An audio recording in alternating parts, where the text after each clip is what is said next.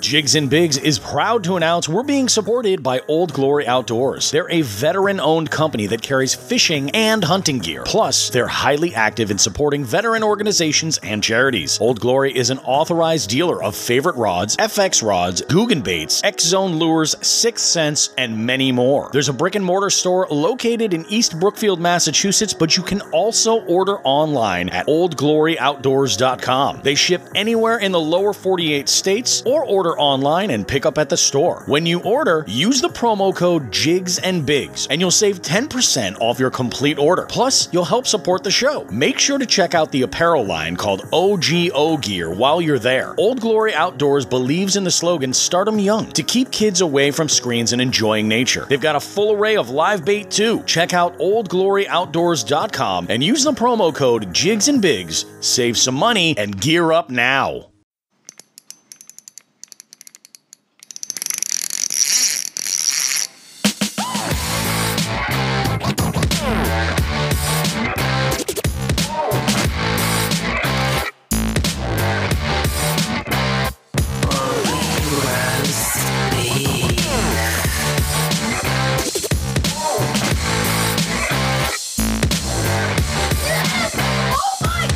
Hey, what's up, everybody? Hope you had a Merry Christmas, everyone. It's Bobby Roast Beef, and I got Sean the Fisherman with me. It's Jigs and Bigs, post-holiday edition. This is the Christmas vacation edition, I suppose.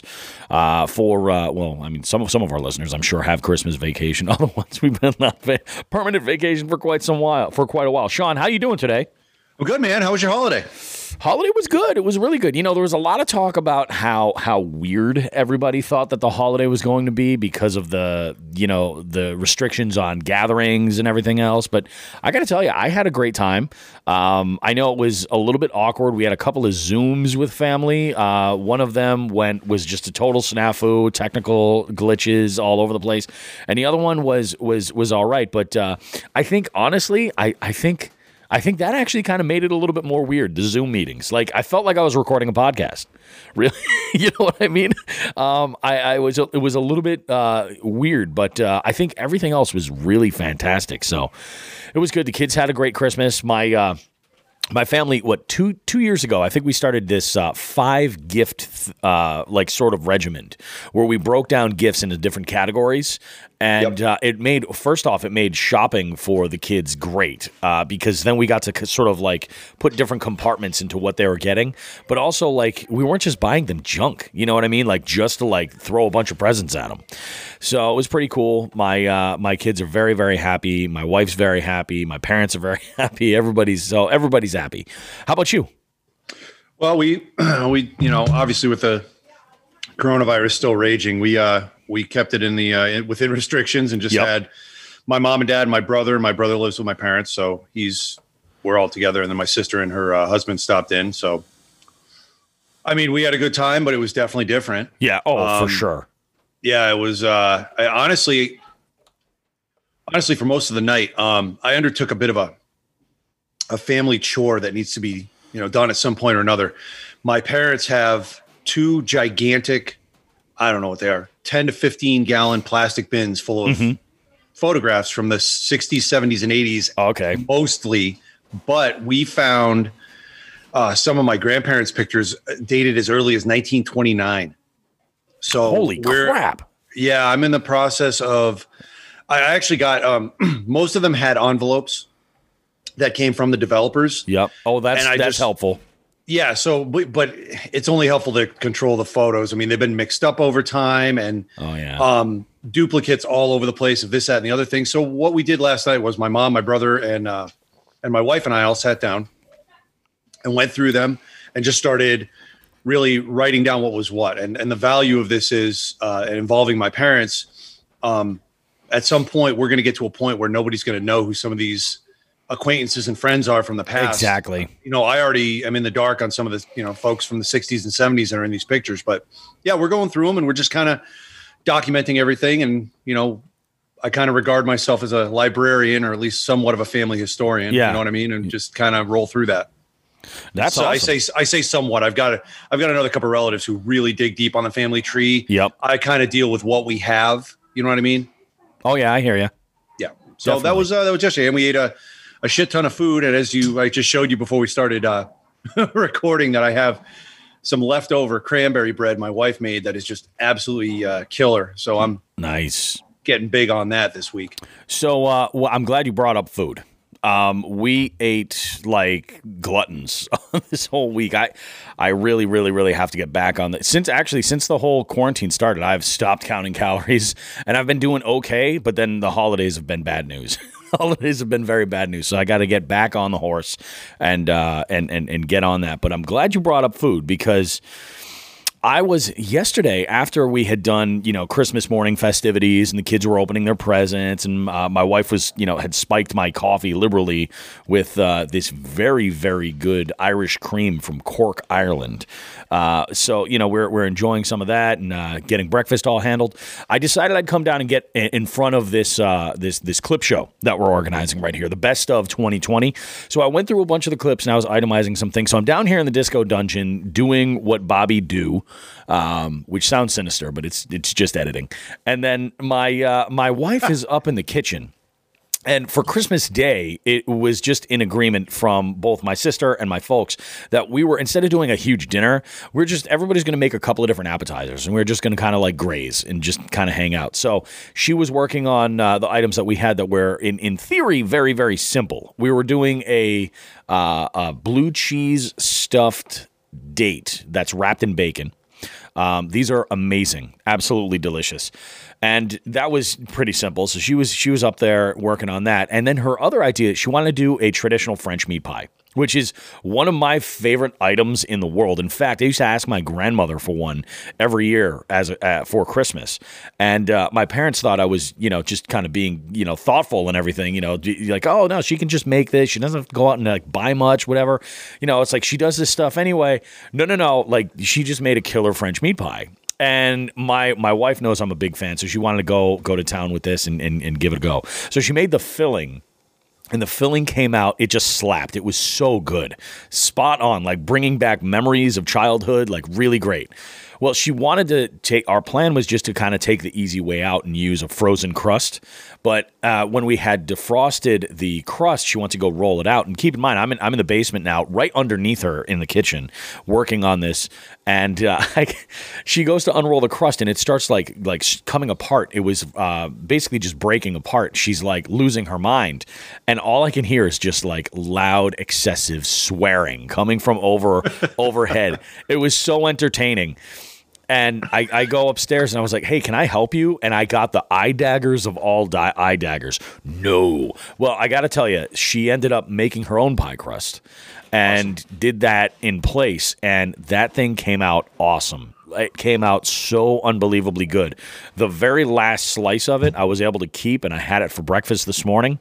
My God, it is so good. There's nothing that makes me happier than French meat pie with a big, thick slice of cranberry jelly right on top. It's so good. Good stuff. Oh, my God. It's like my favorite thing in the world. So anyway, that's like my big food like thing. I think it's pretty good. How did Santa treat you? Santa treated me pretty good. Yeah. I what I do is every year I ask for Santa Claus I put an Amazon wish list up because that's what Holly and I do. It's 2020. Santa Claus knows how to read. Exactly. So a lot of items come out of there. And honestly, for Christmas, I really like getting, music, and I like getting books. Yeah. So that's where that comes in. So I got quite a few music items, quite a few books, and a couple fishing items. So I did get 2 large spools of Seaguar and Vizex, which was nice. Oh, that's great, man. Yeah. So, I mean, the way I run through that crap. So getting a couple 600-yard spools was pretty nice. And what else did I get? No pun intended, but that'll go the distance. Yeah. Well, excuse me. That was awful. I didn't have time to hit mute on that one. Sorry. No, but it was good. Santa Claus treated everybody in the house pretty good, and we had an absolute blast. One of the big things I want to do a little quick shout out for. Yep. This is a good little, shall we say, Sean the Present Buyer story. We'll call that. Oh, okay. My oldest son is getting heavily into video games, and I understand that. And, we've talked about me being a gamer before. Sure. So I was thinking of a really original gift to get him, and was kind of coming up with nothing really. And then maybe about 2 weeks ago or 3 weeks ago, I went through my bookmarks on my web browser. That's dangerous. Well, I was clearing them out. And then I saw one that a friend of mine that I was stationed with years ago. Yep. Was way into video games as well. And like 2 or 3 years ago, he decided to do a crowdfunding thing. Set up a crowdfunding page. Yep.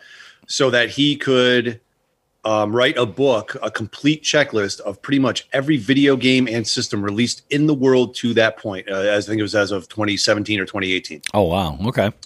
So he did that and he wrote the book, and I totally forgot about the crowdfunding. I totally forgot to donate. I forgot everything. Yeah. Right. And I literally forgot about this book until I saw my bookmark. I said, oh, wonder if he published it, blah, blah, blah. Well, he went over his goal.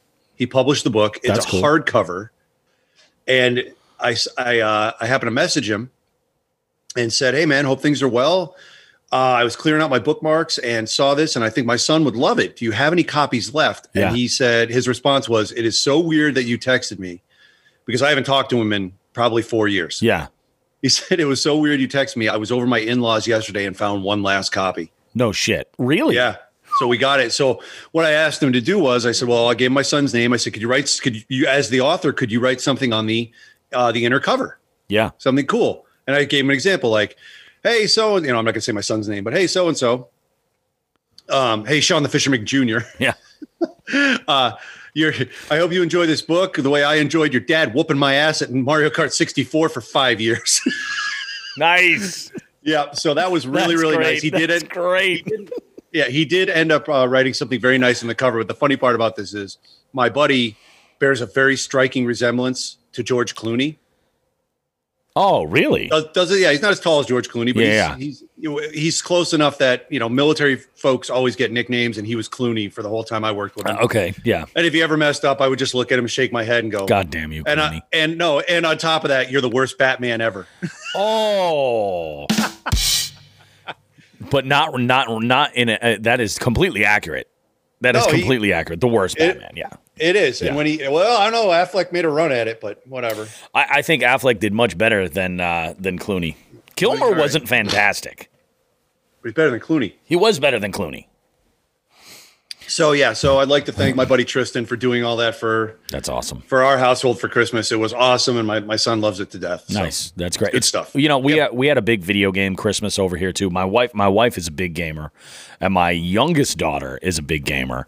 And what's funny about the two of them is they're both into the same style of games heavily, and there's one game that they align on spot on, and that's Skyrim, specifically Elder Scrolls. Okay. And my youngest, what did she get? She got a pin, like a Skyrim pin to put on her backpack or on a jacket or something like that. She got a necklace, a Skyrim necklace, a book of all Skyrim, like it's kind of like an encyclopedia. And then she also got a Legend of Zelda encyclopedia as well. And awesome. There's a brand new Legend of Zelda that I forget where in the lineup it shows up. I forget, Hyrule Revenge or something like that.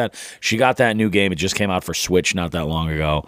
My wife, when did she get that? Was video game. Cadence of Hyrule? That might be it.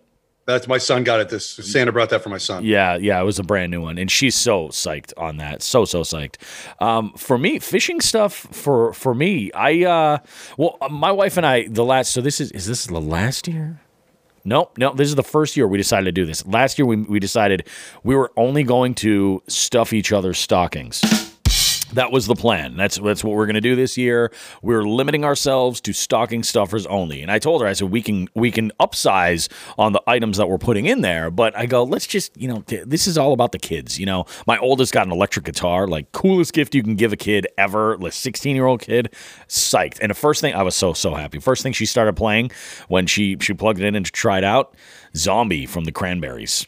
I saw that. I saw you threw that up on Facebook. Yeah, I'm like, that's awesome. Proud dad moment. So I was pretty psyched for that. I had my wish list was full of tungsten. And I think it's pretty safe to say that this year Bobby Roast Beef's Christmas was brought to you by Reaction Tackle, because Nice. I got more drop shot weights, flipping weights, worm weights. I got more shaky heads, a ton of those underspins, those quarter-ounce tungsten underspins that I like, you name it. So I got terminal tackle up the wazoo, and I'm psyched. I'm going to actually probably some point over this weekend go through my terminal tackle box and reorganize it, get some things together. I got plenty of time to do all that stuff. I still want, I got reels to clean and everything else, and that was pretty much it. Oh no, I take that back. There's one other quasi fishing related gift that was given. My parents got my wife and I a vacuum sealer. A food saver. Ooh. Yeah.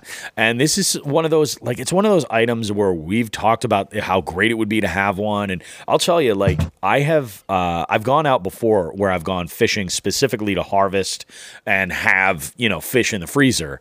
And I would go out and I might catch 6 or 8 different fish and get home and process them as you would. And then when I store them, I do the old school, take a gallon size Ziploc bag, fill it full of water and freeze it so that they're frozen in it. But the problem with doing that is that then you have, 8 fillets, 12 fillets, all in this. Maybe you don't need all of those. So, and at the same time, sure, you could do, smaller bags, but then you're just freezing X amount of water. It's crazy. I think that this is going to be a better use and a better way to effectively store whatever we need, really, which is pretty freaking cool. So I'm looking forward to that. I think that's going to be cool. Could be fun for some catch and cook projects down the road where maybe, while I'm catching, I'm not necessarily going to do a cook right there, but, do a cook. Sounds like I'm making meth. You know what I'm talking about.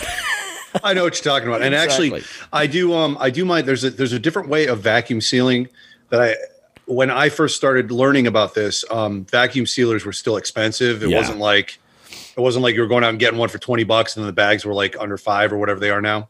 Yep, exactly. So what I do is I actually fill a lobster pot with water, right? And I'll use a quart freezer bag with a zipper. I like the ones with the zippers on them. Yep. And I'll just buy the Walmart brand, and I'll put the fish in there, and you leave the thing open, maybe, I don't know, a third of the way, and you push out as much air as you can, and then you drop it into the water. The water pressure pushes the rest of the air out, and you just zip it underwater. None of the water gets in there. So it's the same thing as vacuum sealing. It's not as perfect, but it's good, and I stick with that. Oh yeah. But I am jealous of everyone who uses vacuum sealers, but I'm just kind of set my ways on that one. Oh no, absolutely. It was just one of those things that we've always were like, yeah, you know what, that would be, we definitely would get a lot of use. We have a big chest freezer. We've got a good sized freezer in our kitchen. We're like, we should definitely take advantage of it, and so that's pretty cool. I'm looking forward to using that. Had a good conversation with my dad when he was sharing a fishing story, and I at the time we're sitting around drinking his homemade wine. That's another project that we're gonna do as well. I said to my wife, I was like, yeah, let's make some wine and do that for gifts for our friends next year. She's like, that's a really good idea. Just do a 5 to 10 gallon batch and do that. But this was really good. He did a Chianti and it was dynamite. So we're after dinner on Christmas Eve, we were having this conversation. He was telling me the story about, this will tie into something I wanted to bring up anyway. So he told me this story about him and his buddies used to go up to Champlain all the time. And I guess this one day it was just pouring rain and it was just crazy windy. So they didn't go fishing that day. So they went into town and they stopped by this bait shop and they were talking to this one guy that was in there. And they were talking about how good the pike bite was. And, they're like, the guy asked him, he's like, you guys ever eat pike? And he's like, yeah, I have. But, filleting, it's such a pain in the ass. I can't get it right. And the guy says to him, he goes, well, if you get on any good pike, he's like, bring them back here and I'll give you guys a little lesson on how it's done. So they caught a beast. They ended up with a little over 5 pounds of pike meat. And they bring the fish over there, and the guy comes over and he does the fillet for him. This is in the back of the bait shop, and he wheels out a little Fry Daddy, a little station, so he knows what's up. And he's like, them. It was the three of them, and then this other couple of customers that were in the back. Between all of them, they ate the entire take. Fried the whole thing in the back of the store, ate the entire thing. I'm like, all right, that's pretty awesome. But here's what's funny about my dad, my dad's buddy. So he's I don't know if he does a whole lot. He used to be a pig farmer. and nice dude. I mean, I've known this guy forever, so he just discovered Jigs and Bigs. And I love that. So, Roy, if you're listening, thank you, buddy. I appreciate that. But lately, I have been getting oddly enough, and keep in mind, I'm not going to throw his age out there, but, my dad is a little up there in years, and Roy's right in that ballpark. I have been getting Facebook messages from Roy with TikToks that he thinks are funny. And they are hilarious, but I'm like, talk about not being the target audience for that social media group. First thing that came to mind, I'm like, Roy, you're on TikTok? What? What is this? When you started talking, I thought he was going to be sending you messages while, listening to the show or something. Yeah, his opinions on topics. He's sending you TikToks. He's just sending me TikToks. All right, whatever. Each their own. This is America. What was it? It was Wednesday. I was hosting trivia, and I was setting my gear up Wednesday night, and then boom, I get this message. I was like, holy crap. One thing, a shameless plug. It's been 39 episodes. I haven't done this yet. If you guys are looking for something to do on New Year's Eve and you're limited in what you can do, if you're in the Springfield, Mass area, I am hosting a big fat speed quiz of the year. The way it works, it's open to come in. Anybody can play for free, absolutely, but we're doing a winner-take-all pool, and I will have links available on my Bobby Roast Beef stuff. Shoot me a DM, and I'll get you information for it, but it's going to be a winner-take-all cash prize.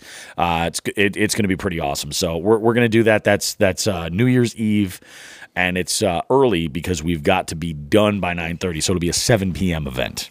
Where's that at? That's at Nathan Bill's in Springfield. Nathan Bill's, nice. And what's nice about Nathan Bill's is that they have a banquet room as well, the TJ Sullivan banquet facility that has about 100-person capacity in there. But when they open that up, they're connected.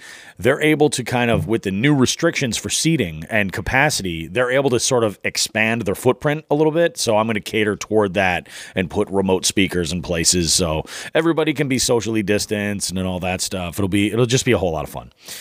So you say that's. Did you say 39 episodes? This is episode 39. Yeah, I think this is either 39 or 40. We did this for 40 times. We did this 40 times. Oh my God. Yeah, we did. Absolutely. Time flies when you're having fun, huh? That's what I'm saying, dude. Like it's been a great show. Like this whole thing has been absolutely killer. And it's awesome. And actually, that's the perfect segue right into the purpose of the show. This is the 2020 retrospective. We're going to look back at some of our favorite moments. I think it's going to be great. You and I had come up with, we said we were going to pick 5 each. Right? Yeah. And somehow we have 13 clips in here. So that should tell you we've got some good stuff. And on top of that, I think I sent you a message. Our memories are shot. I remember stuff like I was going back into like October, November episodes going, oh, I forgot we did that. Yep. Oh yeah, man. and so honestly, some of the earlier episodes, the spring and the summer ones, I think we were still getting our feet under us, and there's funny stuff in there, but it's more developmental, I think. Yeah, I agree. I went through a lot of stuff, but it's all good. We made a list and we checked it twice. We did. And we certainly found out who was naughty and who was nice. There was no nice. Yeah. We're just assholes. It's true. We're pretty much just. Oh, I do. Hey, one last thing I want to say before we jump into this. Yeah, absolutely. I am going this afternoon after we're done recording to check ice levels. We had a lot of rain. We did. And 60-degree temperatures. Yeah, and I found before all this heat wave, before the heat wave happened, I found 5.5-inch thick ice up to Shears. Yeah. I was very excited to possibly go fish it tomorrow. Well, I'm going to recheck it after this shit because I'm not risking my own ass or anybody else around me. So. I'm not available for tomorrow. I'm booked up. I won't be able to make it regardless, but I am interested to know if there is actually even safe ice, and how it's going to play out. We'll see. Yeah, I'll send you a text tomorrow. Yeah, sounds good. That's it. Sorry, I cut in on that. I wanted to squeeze it in, and we segued into the best of 2020. But no worries at all. You know how this goes. There's tangents. There's clearly something's working for us. We might rename this Jigs and Tangents. Jigs and Tangents. Because periodically we catch bigs, but Couple of things that I do want to mention before we start going through the breakdown list of some of the items here, and I completely had a brain fart where the hell I was going with that. Oh, no. So some of you might have noticed. I remember now. You all right? Do I have time to go get a coffee right now? Christmas Eve, I had made a post for the Jigs and Bigs. Well, it was kind of a special episode, really. It was a roundtable, and we discussed this in the episode last Tuesday, the regularly scheduled episode. We released the roundtable episode with myself, Brian, and Bailey, and Andrew. Those are they're hosts of amazing fishing podcast, Paddle and Fin, Serious Angler, and Tackle Talk. We had a little roundtable discussion and went about 90 minutes in total, and it was a great conversation. It was a good conversation to have. It was especially good if you kind of are into content creation, regardless of if you're a podcaster or your format is YouTube or you're a content creator on Instagram or TikTok or anything. It was kind of a great sort of conversation about that side of things, and we rarely really dive into the real guts of all that stuff. So we talked a little bit about motivation and the sort of like the rewards that we get out of this, what keeps us going. It was a really great conversation. Big shout out and thank you to those guys. I gave it a listen because I just wanted to kind of put our brand on it, our open and stuff. So I gave it another listen. I said, this came out really, really fantastic. I know you listened to it, Sean, and you gave me some feedback about it all as well. And there's a couple of things that come up, and as we go through our clips of 2020 that we chose, there's a couple of things that we kind of touched on in there that will show up in some of these clips, and I might make reference to that as we kind of go along. Cool. Yeah, I did listen to it. I thought it was great. And a lot of the times, if we got to, once again, we pull back the beef curtain a little bit here.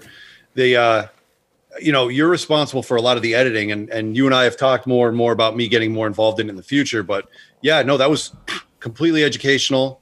I thought it was great, man. Yeah, you really you showed up, you did your thing as usual, and it's always top notch. Yeah, I thought it was nice. Yeah, it was nice to hear the other podcasters give us both you and I some compliments on that. Yeah. Oh, for sure. And I mean, they're great dudes. Definitely check out those shows.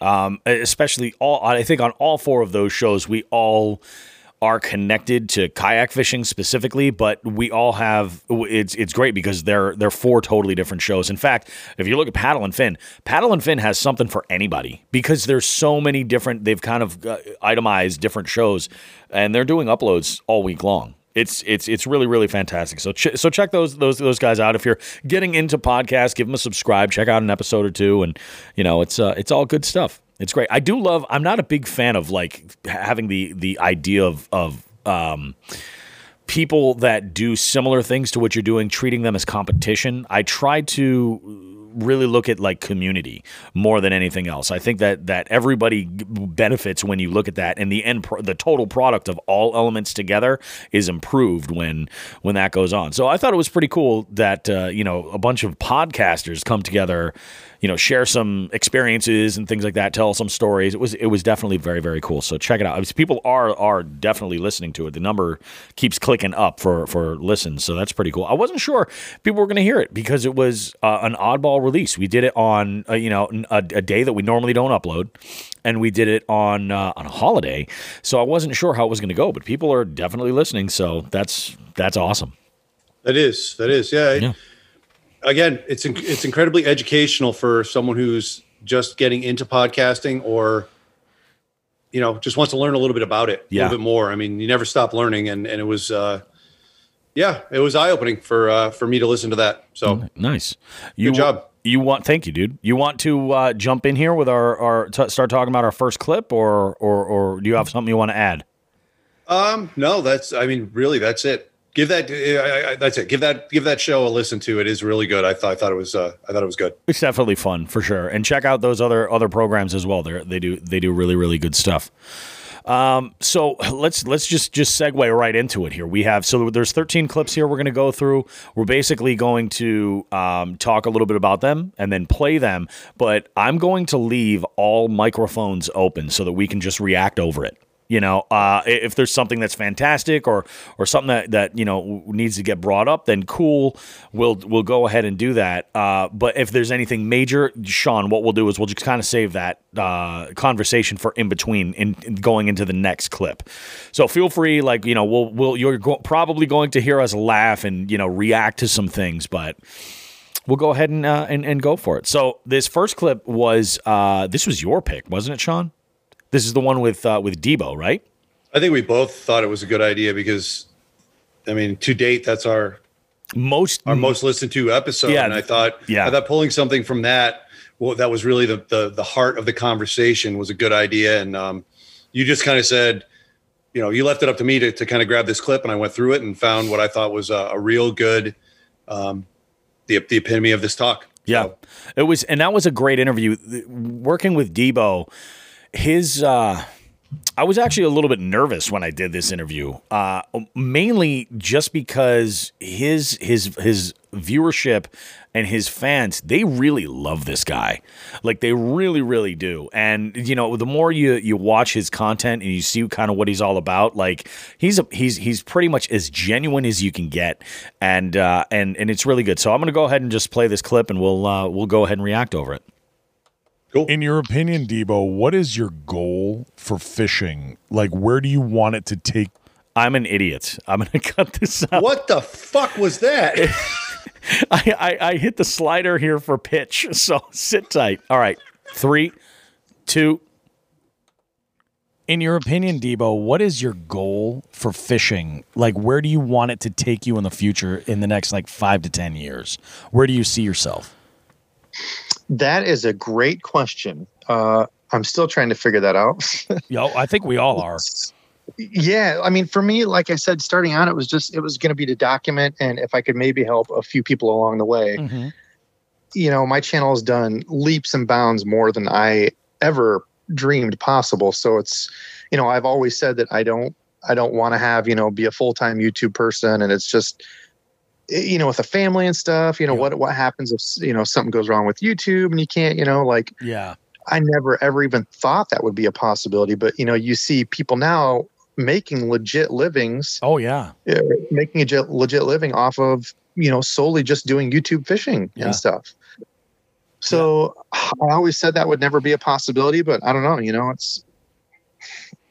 that's more of a reality now than ever. So, definitely. If something like that happens, great. But for me, it's just making the videos, helping people. Yeah. I get so much enjoyment out of people messaging me and saying, hey, I tried these tips that you shared and I caught my PB. And that, to me, that's what it's about there. That's kind of stuff. Huge. Absolutely huge. Like, there is a tournament, a virtual fishing tournament that just started this last June, and it alternates every month, and we kind of partner with them, and it's nationwide.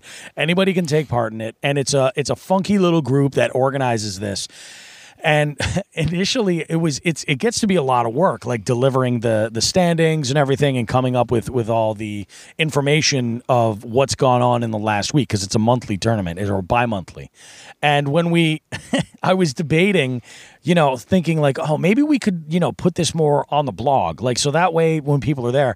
And then we got this email from one of the competitors from the tournament, and it was one of these emails where he was basically saying, I haven't ever fished competitively before, and this was absolutely amazing. It made me think about fishing in a brand new way. It had me really excited, and I was checking the statistics and then hearing about it on the show. So it was like that kind of thing. When you get that feedback, you're like, I don't care how much work it is. Like, I'm just going to do it. We're going to make it happen. It's really, really unbelievable. I can definitely relate to what you're talking about. So what's interesting about that clip is that I had forgotten about that email, that message from, I think it was Teddy Forget. Yeah, it was. It was. I think it was Teddy Forget who sent the message. Initially, it went to Seth over at Chronic Trips, and it was after kind of hearing while I was talking with Debo, I remember that popped in my mind. I'm just like, yeah, it's true. Like I think that, and that's a reference to what we talked about on that roundtable with what I spoke with Brian and Bailey and Andrew about is that's part of the reason why we put the work into this, or at least personally from my end of it. It's like it's that engagement. You do something and then somebody appreciates it, and it's just like Debo said, where hey, I put this fishing tip up on YouTube and I got some feedback from somebody. They're like, hey, I tried doing this and I caught a new PB, or it actually worked. I've got confidence in this lure. I think that is the biggest reward that a content creator can receive is that when it all kind of goes full circle like that. I think there's nothing better than that. What about you, Sean? Completely agree. And we discussed that at the end of last week's show, where I had mentioned getting feedback from a couple of sources. One in particular was Chris Dabari, which we got more feedback on from our last show as well. Great feedback. But yeah, Chris, we could talk metal all day and we'll at least have one listener. It'll be great.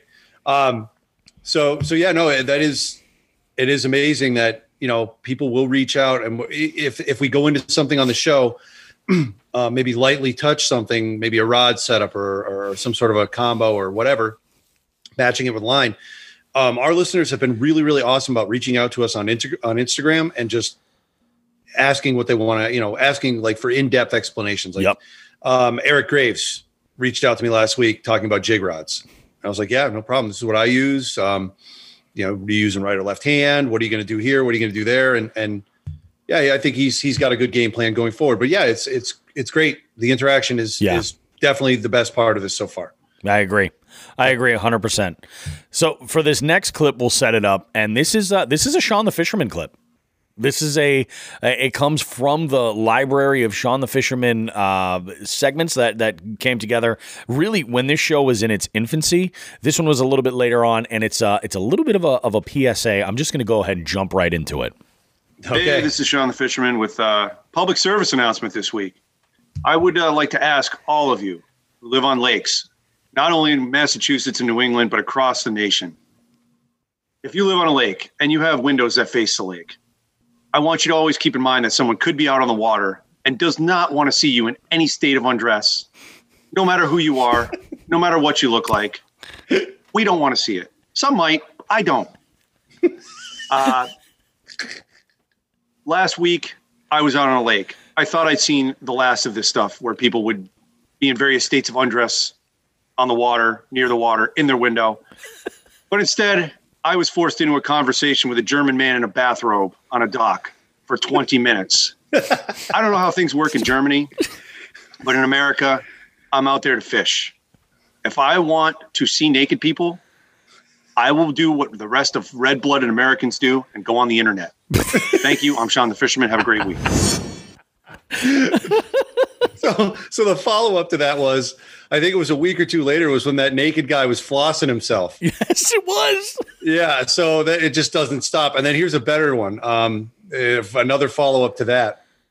So Nelson was with me that day when when I had witnessed the naked guy flossing his crotch with his shirt. That was amazing. Oh God. Well, a week later or whatever it was later, maybe 2 weeks later, I'd gone night fishing with Nelson, and there was a bit of a miscommunication. I told him one lake and went to another and met up with him later, and I felt bad. So I brought him a bag of chips and a soda. And I said, here you go, man. He goes, well, you missed the show. And I said, what show did I miss? He goes, there's a house over there. People have been partying all night. All the lights went out. Everyone went home. And then he goes, without warning, one of the residents came down, took off all her clothes, stood in the moonlight for a second, jumped in the lake, got back out, went back upstairs. And I go, with you right here? He goes, yep. So I get to see all the dudes naked. Nelson has seen one naked person, and it's not a dude. Not a dude. Yeah, that's just 2020 for me. I mean, with that said, keep in mind, Nelson did manage to also see somebody using a birch tree inappropriately. Yeah, for selfish reasons. That is true. That is true. But I chose that clip. I was going through. I think that was on the Largemouth Sass episode, and you had sent me there to that episode to find something else, and I came across that and said, "Oh, that's a good one." So. Yeah. That's what it is. We're working, we're trying to share information to benefit everybody, really, even if it's residents of a lake. I'm just going to jump right into this next one because I feel like it speaks for itself. And bibbidi bobbidi boo! We do a podcast, motherfuckers! Now, what's so convenient for that, Sean, is that clip is already made and it times out perfectly to be a trivia buzzer. So that might be your buzzer for trivia nights from here on out. I've been assigned a buzzer. Well, there's a little bit more to that clip. I think I threw the whole thing at you. There was you had gotten tongue-tied, just like yes, I just did right there. You had gotten tongue-tied. And I just thought it was so funny that, I don't know, I was myself for a second, I guess. Yeah, absolutely. No, it was so good. And I remember you're like, no, we got to cut that. And I was like, oh, no, this cannot get cut. That has to be included. That was the first of 2 Easter eggs. So for anybody who's listening, there are a couple episodes out there. Yeah. And here's your clue. That's the first where we screwed up or something happened or chaos ruled, and we put it at the end of the podcast. So if you listen through the ending, the play out song, there's a couple of clips that are lying in wait for you. Periodically, there'll be something there in bonus, and actually, we'll talk about one of those, another one further down. But there's a little bit more to that one. So this next one, was this? Did I choose this one? This is we're talking about. We're on the phone with. This is the one about the origin of Woo Tungsten. Yeah, this was your call. This was my call. So this was an interesting one. I had thought this needed to be included because this interview was interesting for a couple of reasons. I never really had gone to play around with anybody's what do you call it? I had never gone to contact a company about being on this show. I would contact fishermen, and usually what it would be, friends of guests a lot of the time, or it would be just people in the inner circle or through social media that I would kind of connect with. And that's how I would kind of find the guests. I had never had a company or an organization reach out to me. And when I got an email from Woo that they would be interested in being a guest on the show, I kind of took that as like a major compliment that we were sort of like somebody was listening to the point where they thought there was some level of value with what we were creating here. And I felt like at the time, we were talking about midsummer, this one came out, and it really felt like, this was definitely like a mile marker where we had kind of gotten to a certain point where we're kind of being taken seriously, which I still cannot believe to this point there. What about you, Sean? Yeah, I remember recording that while I was on vacation. I was out of town. I recorded that one remotely with you. I jumped in on that call, and and this is where getting back to podcasting itself, which we talked about before these clips. That's I think some of that is some of that interview we did was a little rough on my part. You know what I mean? But I thought it was the interview overall. That's where like you and I worked together, where you kind of reeled me in, pun intended, and we got back on topic and everything went smooth. A little self-deprecating there, but I love that. It was a good conversation and it was a great learning experience. Yeah. So, yeah. That's exactly it. It was really good. So let's go ahead and jump into it. But tell me a little bit about Woo and how the company came to be, where you started out, and what the road was like building yourself up, like to the point now where you've got so much going on for such a social presence. Yeah, it's first of all, it's fun to be able to jump on and chat fishing, right? And when I say that, because when you ask like where did it start, like that's all it is. That's where it started. So, my partner, a co-founder, Chris, we grew up fishing tournaments together. Nice. So it started from 2 guys who love fishing, and I'm in the north too, so I've got those toothy critters. Yep. You got pike everywhere, and tungsten. Is such an advantage. It's just got such a, I started flipping with tungsten and I really understood, I guess, the benefit. Mm-hmm. And I really got sick of having a pike end up with a $7 lip ring every time you get one to bite. So so we started looking for options, and we we've been in the fishing world, obviously, fishing tournaments, and just as long as I can remember, and running a lot of businesses that are non-fishing, and we saw an opportunity, I think, to try it. And I knew that if I was looking for tungsten sponsors because of the cost, but also the benefit, that other people had to be. So it wasn't this let's say crazy epiphany per se. It was more of like something that just kind of happened. But I think that's why it's probably worked, because it's been so natural. We both love fishing. We both love the industry. And for us, I understand social in the sense of, social media. A lot of people think it's about them. Meanwhile, for us, it's actually about everyone else. So what we decided we would do is actually, before we even introduced the product, we thought we'd try and see if we can build a community. That's what we did. We went on, we went to Instagram. Instagram's a bit different 4 or 5 years ago than where it is now, but we started building a community by being social in the areas and with the people that we thought would make sense. So that's what we started to do. And as we were doing that, we were doing some more, I'll say, research and building some products and building some of the brands, building the packaging. It took about 6 months, I'll say, to put together. And then we'd had this community built that we could introduce some products to. Yeah. And, it's been, I'll call it a slow burn. I think, like, when people sometimes see us for the first time, they think we just popped up. Meanwhile, it's been 4 years. We actually spend more time, again, it's my thumbs, it's Chris's thumbs in Instagram. We do the we're posting. We don't have a digital marketing company that's doing our post. It's grinding. Yeah. And when I say that, we love it. It's part of what we do. And I think that's why we've been able to get to where we are, because we genuinely love the sport. It's not some publicly traded company that has the brand in a portfolio. We genuinely are still in it. We have a text number. It is my number. It does come to my phone. When we send out some of those things, that is me. When we bring something, and I send an update, we'll have an update, for example, that we're planning to send out by text for a new pack that we put together. We're going to block off 4 or 5 hours so I can sit there and write.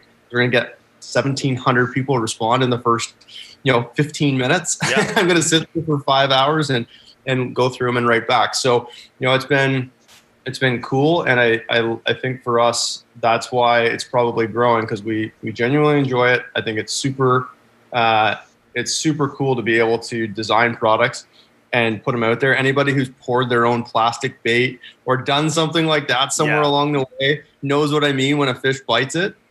Definitely. So for me, it's just, it's fun to be able to design things. It's fun to be able to introduce and share those with a lot of other people. And I genuinely think, we made our drop shot weights green because I had smallmouth eating the weight when it's shiny. Yeah. Now we painted it green. It's green, but if we didn't have Woo, I'd just be painting. I'd just be painting weights in my basement. Exactly. I get the opportunity to share it with other people. So again, we started. It's been a slow build, and it's been a slow build, but also a very quick build. But it's daily, 4 years building it, pushing it, but then at the same time not forgetting about the other people that have been a part of this community that we've been able to build. And I think that's often people go the other direction. They build the product and then try and get it to a community. And for us, we're more focused on our community because we're just passionate anglers and want as many people like that as a part of what we're doing. And naturally, when we introduce products to that group, they're gonna want to be a part of it. And that's kind of where we're at. That's how we kind of got to where we're at, and we're having just as much, if not more, fun now. Yeah, you said there's a lot going on. There's a lot going on. Oh yeah, there is. There is, absolutely. We're more fun now with it, right? With that. So again, that's kind of where we're at. That was a really big turn also for us with social media.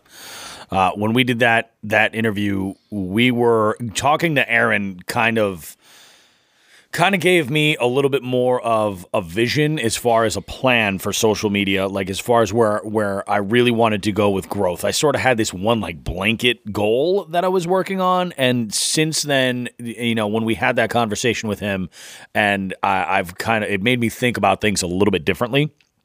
as far as the way we kind of handle our Instagram, specifically with Instagram, like that's a major player for this podcast, and Aaron was really helpful in that, and just seeing the growth that Woo has created for itself based on community is like that's just massive, absolutely. But this was a major interview where I walked away like this happened, Yeah. I mean, it just floored me. Aaron said a lot in that interview without saying a lot. He really did. As far as outlining a lot of strategies and not just fishing, but business. Yeah. I think I pulled that clip too, right? I think you just said grab something from Aaron's interview because that interview was so good. I could have gone in any direction with that, but I picked up that one and I thought it was really important. And I also saw how it affected the show. Yep. Our show. So yeah, that was a good one. Yeah, it definitely was a great pick for sure. We got into that interview, and when we had scheduled it, Sean and I started talking about a lot of the lead laws in Mass, really, and we started kind of at that point looking at, okay, so what other states are kind of like this? And we realized that we are kind of in the minority with that, because most of the states you can go and use lead. So we wanted to kind of talk about how it affects certain states and basically some of the lead alternatives that are out there for sure. Tungsten being among one of the best performers that you could utilize, and with Woo having being a tungsten company primarily, that's what their focus is tungsten weight. It was perfect, sort of like it gave us something, it localized it for us because we were able to talk as Mass anglers and kind of discuss some of this stuff. We got into that interview pretty heavily with that, and I know we were talking, we're like afterwards, I know Sean had mentioned something like, oh, we kind of jumped on him a little bit with the lead laws and everything, but I think it was important to have that conversation. With somebody who's in the business of providing lead alternatives, so for Mass anglers that are out there, you're not supposed to throw lead jigs. Yeah, that was my bad for the jumping. I get fired up, that. Oh, but nothing wrong with that. That's the behind the beef curtain theme of this show is. I think the number one thing you've told me 1,000 times since we started this was, we keep our foothold, being Western Mass anglers, but this show is not just heard in Western Mass.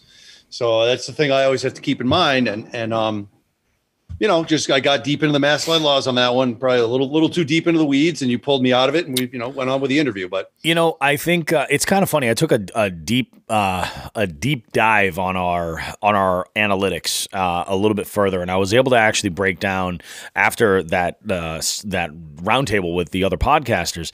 I was able to kind of break down some of our analytics of the way that it looks, and while obviously America, the U.S. is the main breakdown, just under 25% of our listenership is from Massachusetts. Like just in the American breakdown.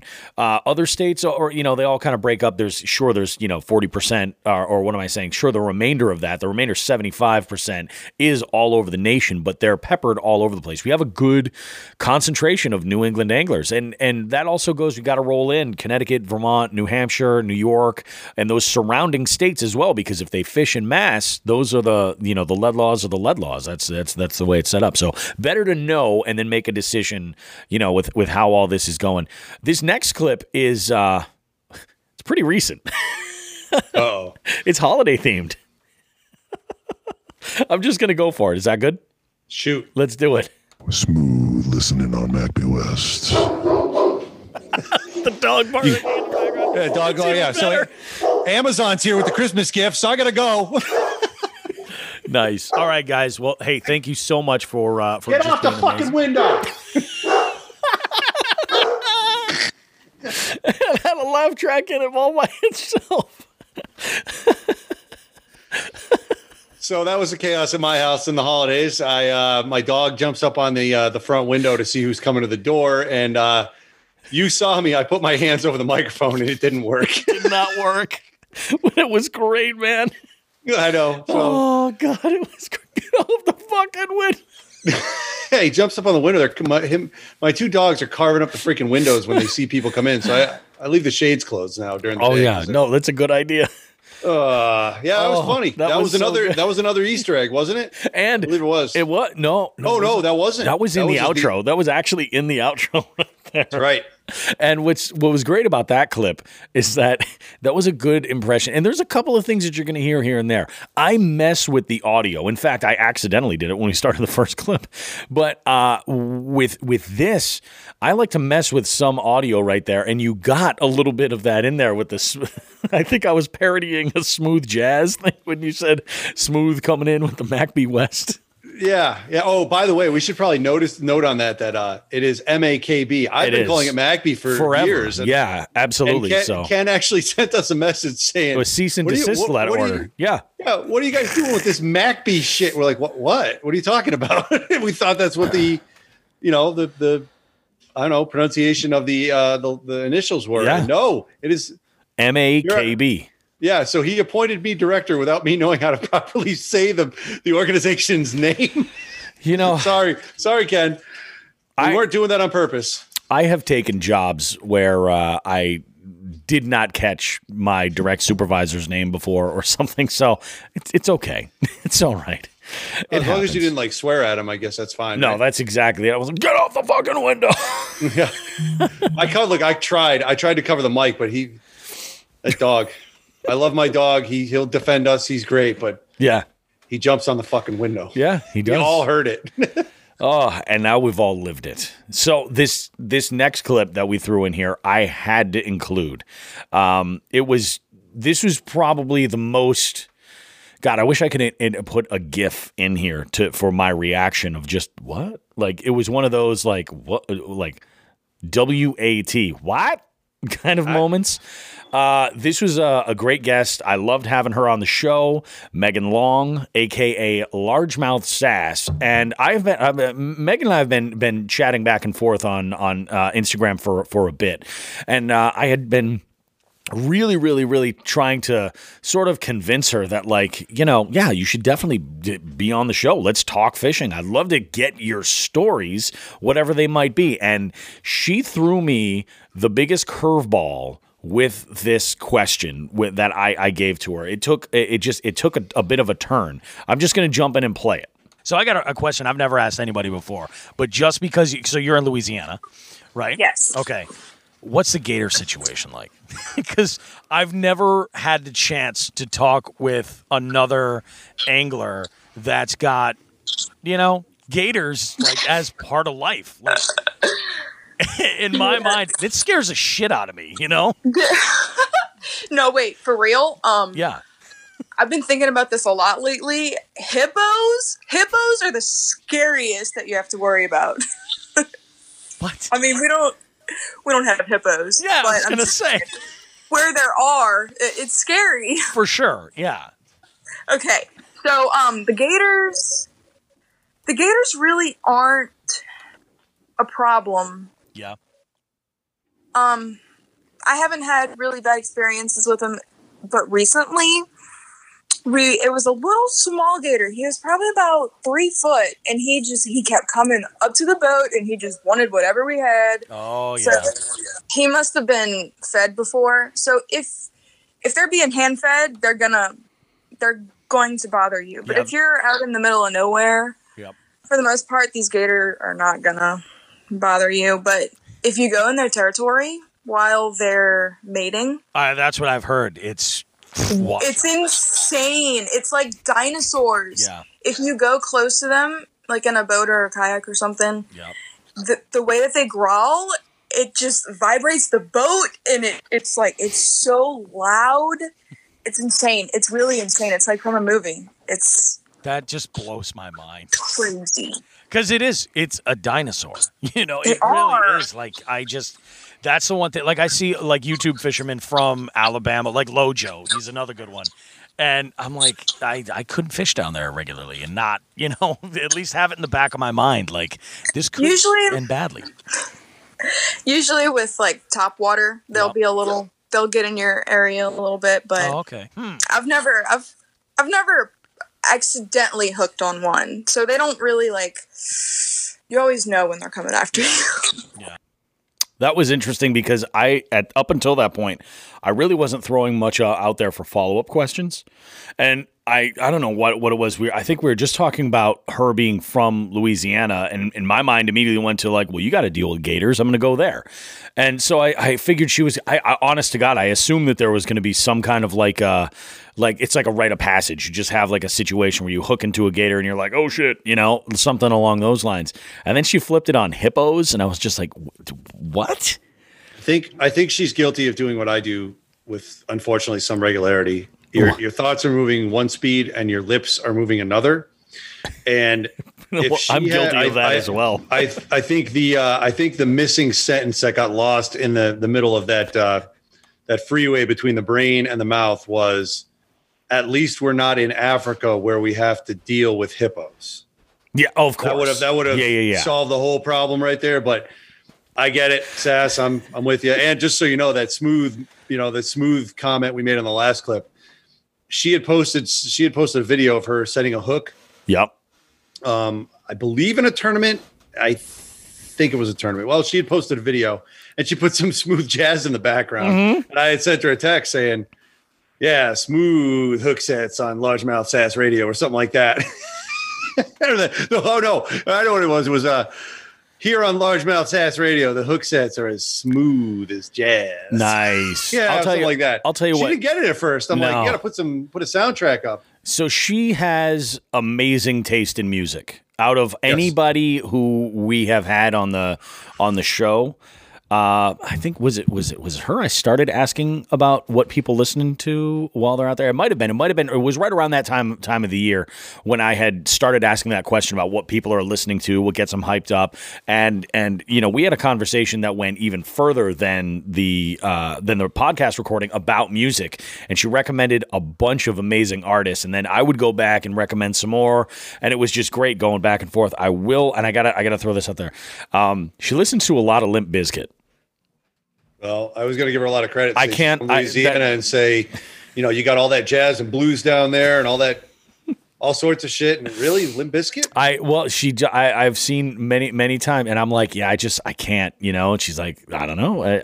I will say this: her tastes in music are as equally as wide as mine, and that is saying something. Like, that is absolutely saying something. I bust her chops all the time about Limp Bizkit. I can't do it myself.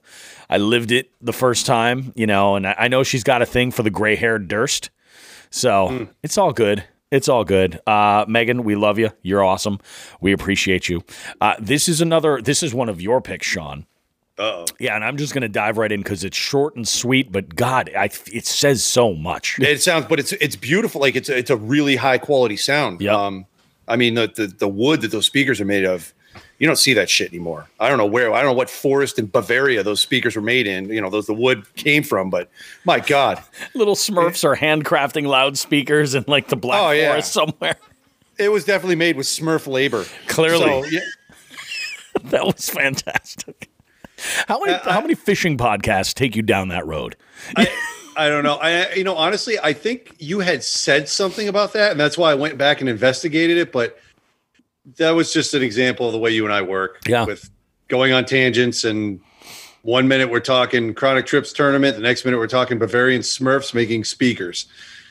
I do feel like there's going to be a Black Forest Smurf inspired T-shirt.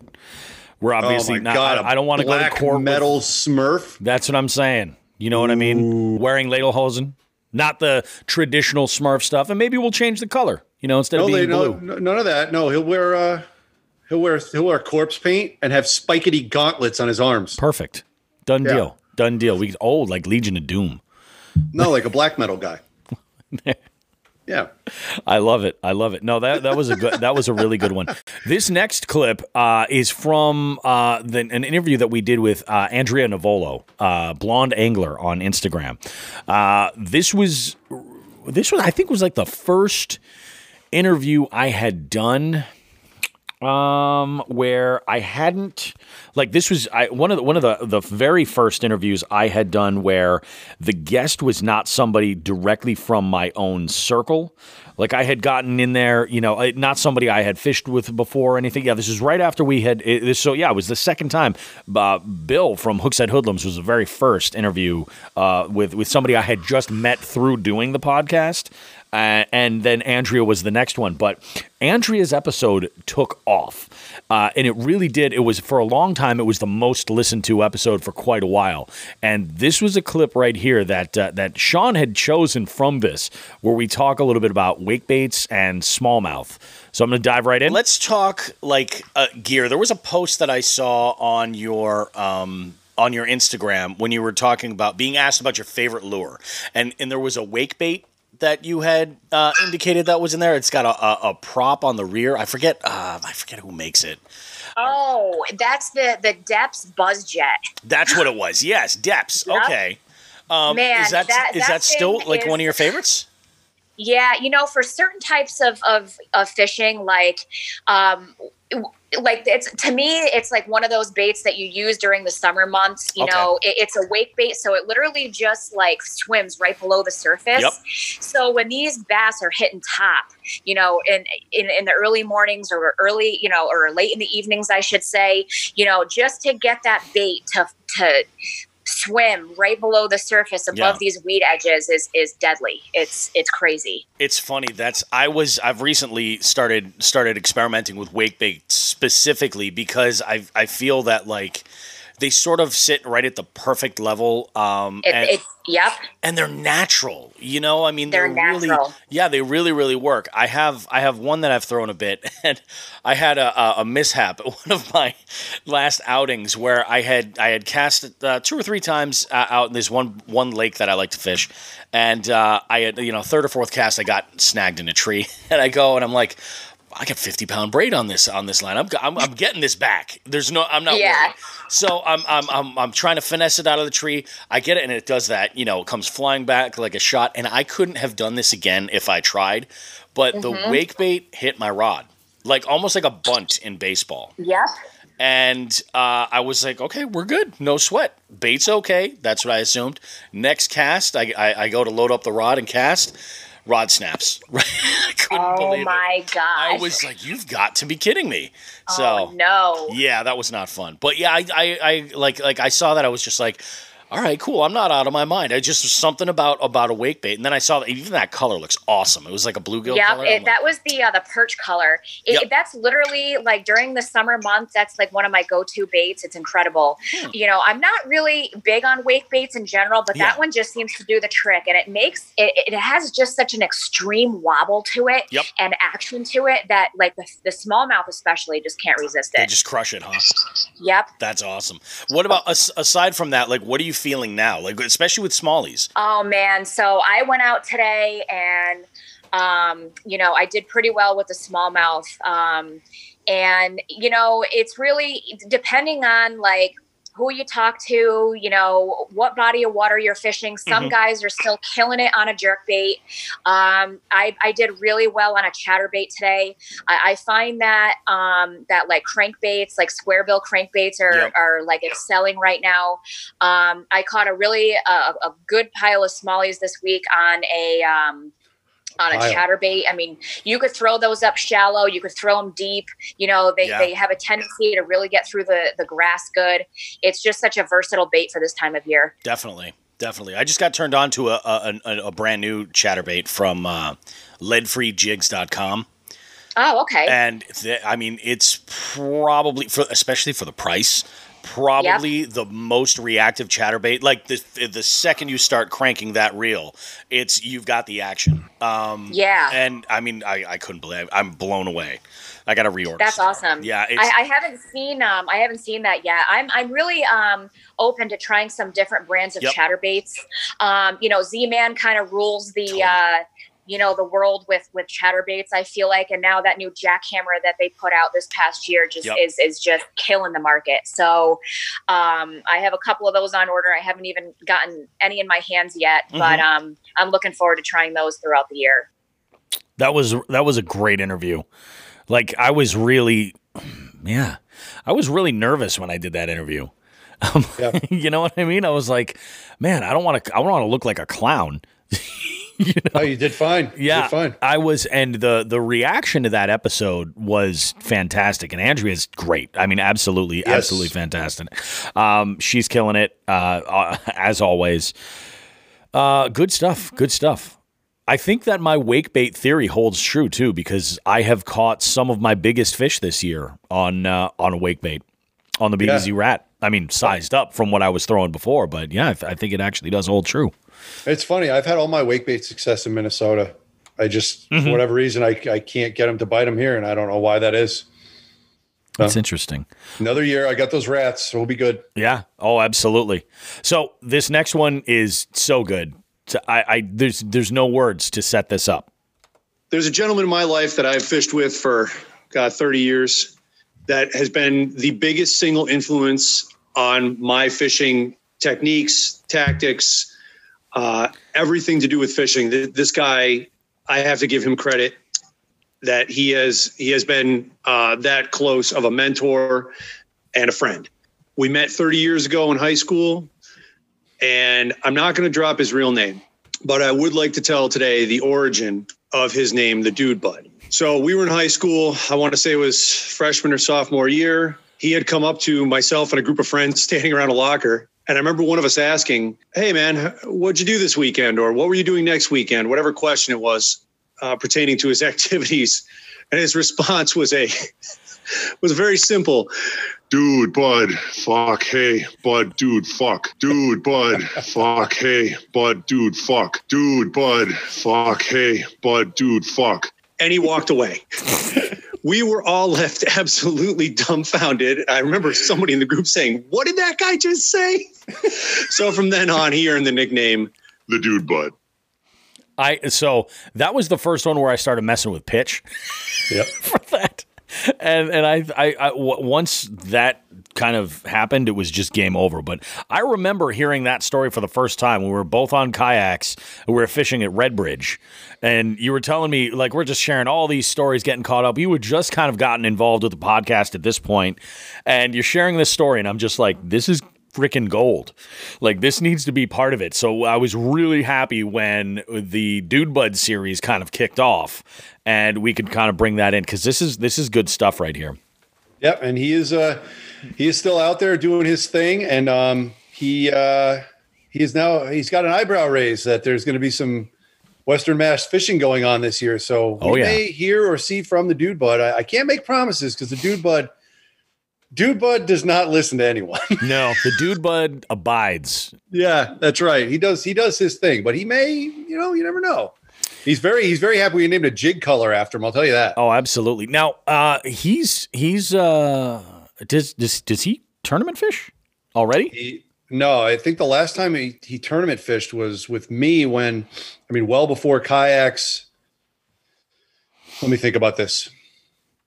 I think I had my first recreational kayak at this point, and I was looking for some sort of tournament to get into with that, and all the online stuff hadn't come up yet. This was years ago. This was at least 10 years ago. Yep. And he and I had jumped into one of his canoes and fished with a 14-foot plus. It was a 14-foot canoe. It's a big canoe. Yeah. And it was one of those 14-foot plus. You could have a bass boat. You could have a John boat. As long as you had a live well, you could fish it. So we threw a cooler. Oh, yeah. In the middle of this thing, and we went to what I consider one of the most dangerous lakes in Massachusetts with all the sunken timber. I always compare the one open part of it to the spike pits from Indiana Jones movies. Really? That bad? You go, yeah, it's because the wind pushes the water over these things for forever, however this reservoir was made. And it just they've just ground down into spikes. So if you go in, you're getting skewered. Like, it's bad. And we went on this thing, and the day we fished, it was like 30-mile-an-hour winds. We were blown all over that lake. We almost capsized at the launch when we got back. It was bad. Like, we left early. I was like, F that. Yeah. And that was the last time I think the Dude Bud and I fished in any sort of organized tournament outside of, screwing around with our friends. Gotcha. Do you think he's going to be involved with the MAKB West Trail? I don't know. I don't. I've told him about it. Well, it's his decision. If he does, and I'm just throwing this out there for the Dude Bud, I cannot wait to do the angler profile episode for the Dude Bud. I'm just saying. I imagine it will be full of all of the.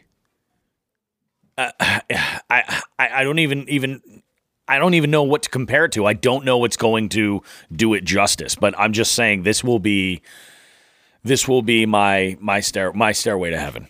My recommendation would be maybe if you're going to approach the dude bud in an interview, it might be he's relatively soft spoken. This won't be an interview. Yeah. It will not be an interview. This will be a feature documentary. This will not be an interview. This will be yeah. Well, you got to do what you got to do. We see the dude bud in his natural habitat as he's slaying the bass. You know, it'll be. This will be something. All right. Yeah. I mean, it will be. Yeah. I'm just saying. We'll see what happens. You know. Let's go ahead and. We will see, won't we? We will see. This one's actually pretty recent too. This clip here is fairly recent. This is also an Easter egg, and I want to throw out there a little something that one of our listeners was so dedicated that they went and re-examined a portion of this. Let's see if you can figure out what it is. We still managed to polish a turd. If nothing else, we have polished a turd for you guys, and we're giving you the best that we've got as always. So, hey, Bobby, hold on. I can't let that go. Start over again. That was awful. We can't say we're polishing a turd for our podcast. That sucks. That is the most negative shit. That's the most negative shit I've ever heard you say. Come on, we can do better than fucking that. Hey, here's your turd. Suck on it. No, that's fucking awful. Why don't we just come back from break and be like, hey, here we are. Why the fuck are you listening? Can we start seriously? Good news, folks. This is the end of the podcast. You've reached the end of it. Good job. You made it this far. Hope you're fucking proud of yourself. End. Buy our shit. All right. Here we go. Listen, keep that one around because that is a... That's a fucking. That might be an Easter egg. That might be. That's an Easter egg. I won't delete it. I'm gonna leave it. So I agree. Yeah. So that was obviously some late night editing by you. But what I remember about that was we had done. What we usually do is we record an intro. And we record an outro, and you always talk to the guests, usually at an earlier date. So, like I said, I never listen to the guests until they're actually played on the released podcast, the finished deal. So we had done whatever intro we had done that day, and then you just came right back with that. We went, usually we do the intro, we go get coffee or take a leak or whatever we got to do when we come back, and you had done that. Yep. And I was like, what the fuck? No, now it makes you like you're shitting on the guest, you're shitting on us. What the fuck? Was it bad coffee? What happened there? I don't know what it was. I had gotten up on the wrong side of the bed that day. I don't know. I can't remember exactly what it was, but there was something about it like, geez, I think, actually, so there's one thing I want to kind of mention is, and you can hear it in that clip. Do you hear the change in the audio from that clip to like the segment with Andrea? Going back that early? I mean, I know the audio changed, but I think... Yeah, so there was a big change in production that happened at that point. I had been EQing things one way, and I've been leaving our tone a little bit more rich and a little bit more natural. That probably started in like the end of October. I had to dial some things in. It was where we really kind of changed hardware. For what we were recording on and the way I was editing. So I kind of had changed some things. I used to kind of like cut frequencies to kind of make it a little bit more clear and clean sounding, but I decided to leave some of this, more of the natural. I've changed the points where I clip some of these frequencies basically is where it is. And I think it overall, it sounds a little bit more polished this way. But that clip I thought was fantastic. And again, that was one of those where I was just like, no, we're going to play around with some stuff. There's in there, I can see 3 samples that I would like to cut and utilize like we utilize, all of the certain sound. I think I used almost every sound effect except this one in that that Easter egg. Yeah, that's pretty crazy. But there's some things in there that I want to hang on to, that I want to utilize for later things. I think it could just be great. That little clip might be viewed as you having a complete editorial mental breakdown and content breakdown, because you're calling it a turd. You're hitting every goddamn sound effect button you can reach. There is a little homage to another podcast that was my first actual podcast that I had ever done. This is probably like 2015, 2016, called Western Massholes.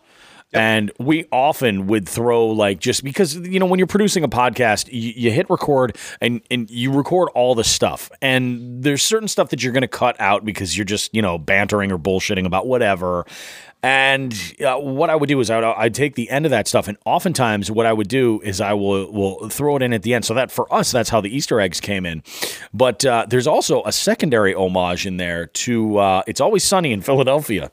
If you watch It's Always Sunny, at the end when they have the billboards at the end of the production companies involved and everything, the one that comes up with the picture of Charlie Mack and Dennis standing up against like what looks like I guess it's a brick wall or something. They're standing up against there, and there's an audio clip that's backwards.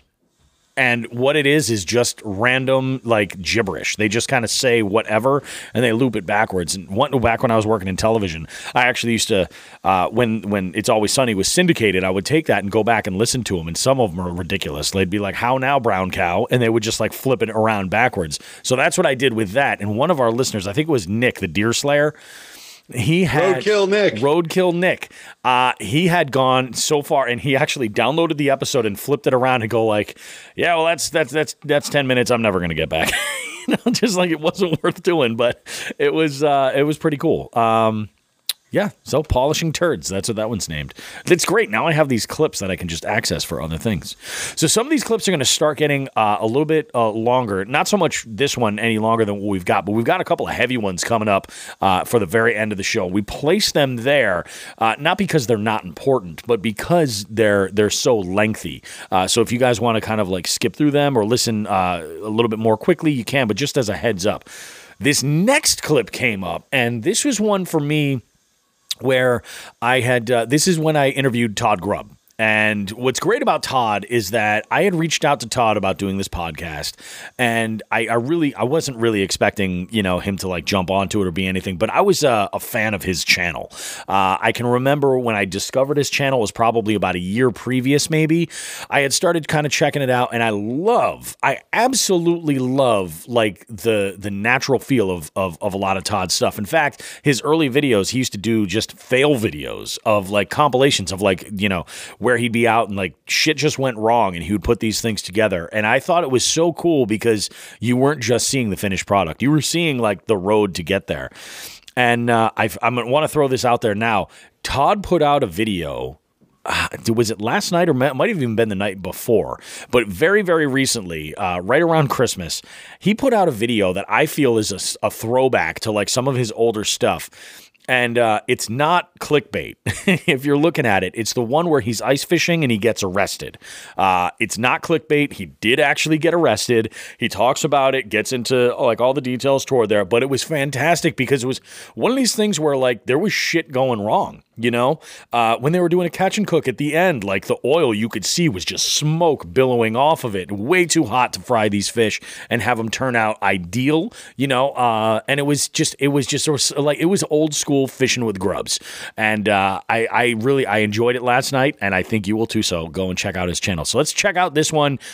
This is about fishing grubs and his production standards. I mentioned that you're a YouTuber, but tell me a little bit about the history of fishing in your life. Like, how did you discover fishing? How was it sort of like instilled in you to like, how did that passion start? And then what was the road like getting to where here you are producing content on a regular basis for YouTube?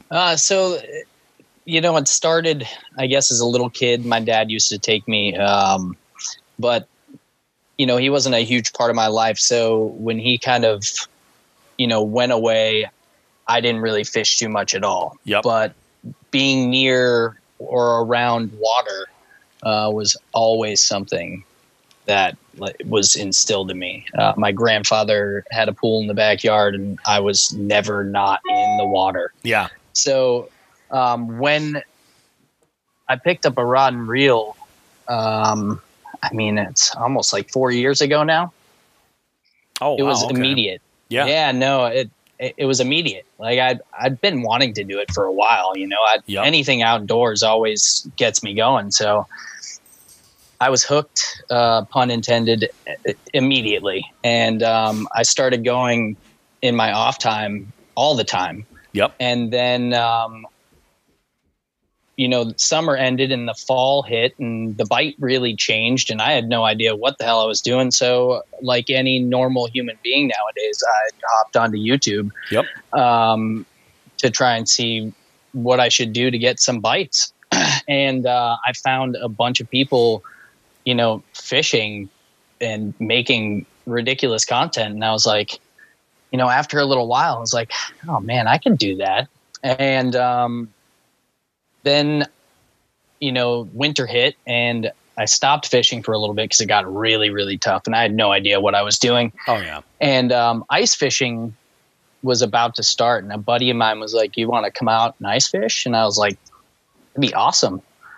So we went out ice fishing and I caught my personal best. It was my first bass over 4 pounds. That's awesome. And it was just one of those moments in life where I was like, I want to fish like for a living if I can. Yeah. You know, I want to make this my life. So I also have a background in film and video. I took 2 years of film class in high school. So I just like every day watching these videos, I'd be like, man, I could do that. And so eventually I just decided, you know, I'm going to go for it. And, you know, I love making content, and it, you know, it turned into like a whole different thing. Like at first it was, you know, more like, oh my God, I want to just fish every day. And then it became like meeting people and traveling and just doing things that I never thought I'd be doing. Yep. Absolutely. Because of fishing.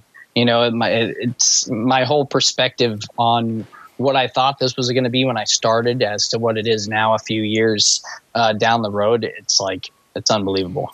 Yeah. I'm super thankful. It's infectious. You know, it's like you get into it, and like we live in this time right now where information is all around. And I'm glad you brought up your production background, because I probably only discovered your channel like maybe a year, maybe it was last summer or last spring, something like that. It wasn't too long ago, but when I saw it, I'm like, see, I have a TV background. So I was like, oh, this guy is putting together some legit stuff. Like, I'll tell you what, so, I mean, just not for nothing, but like when you're transition in between different edits, that little static effect that you use, I'm like, that's genius. It's fast. It just gets right to it. And it's different enough. Like it's really, really great, you know, and you do all that production on your own? Yes, I do everything. Man, good, great. You're killing it. Great job. Seriously. Thank you. That was a really good interview right there. It was one of those first ones where I walked away. I was like, first off, I had a great time interviewing that guy, and it felt like a real natural conversation. You know, I mean, sometimes you just talk to these guests and it is a natural conversation. Other times, you know, you talk to guests and they're a little bit more of a just nodding the head and, you know, and sort of getting to the question and not really like running with it, where you're having this relationship with dialogue where your questions and answers kind of go together and there's a natural ebb and flow with it. That one was fantastic. I like that one a lot. Plus, I've had the opportunity to get together with Todd a couple of times and get out there and fish. And he's always just been a great dude, like really, really great. We've had lots of conversations via DM on Instagram, and I'm really proud of him for like the shit that he's managed to do this year. From, you know, I remember seeing a video right when COVID had kind of started before Jigs and Bigs had gone, where he had stopped putting out a lot of content and then had just sort of like disappeared for a little bit during that first initial quarantine period. And you didn't really hear anything from him. And there was some, some drama, and he kind of got back into it and was like, I'm really looking forward to making some more fishing content. We're going to go ahead and make this happen.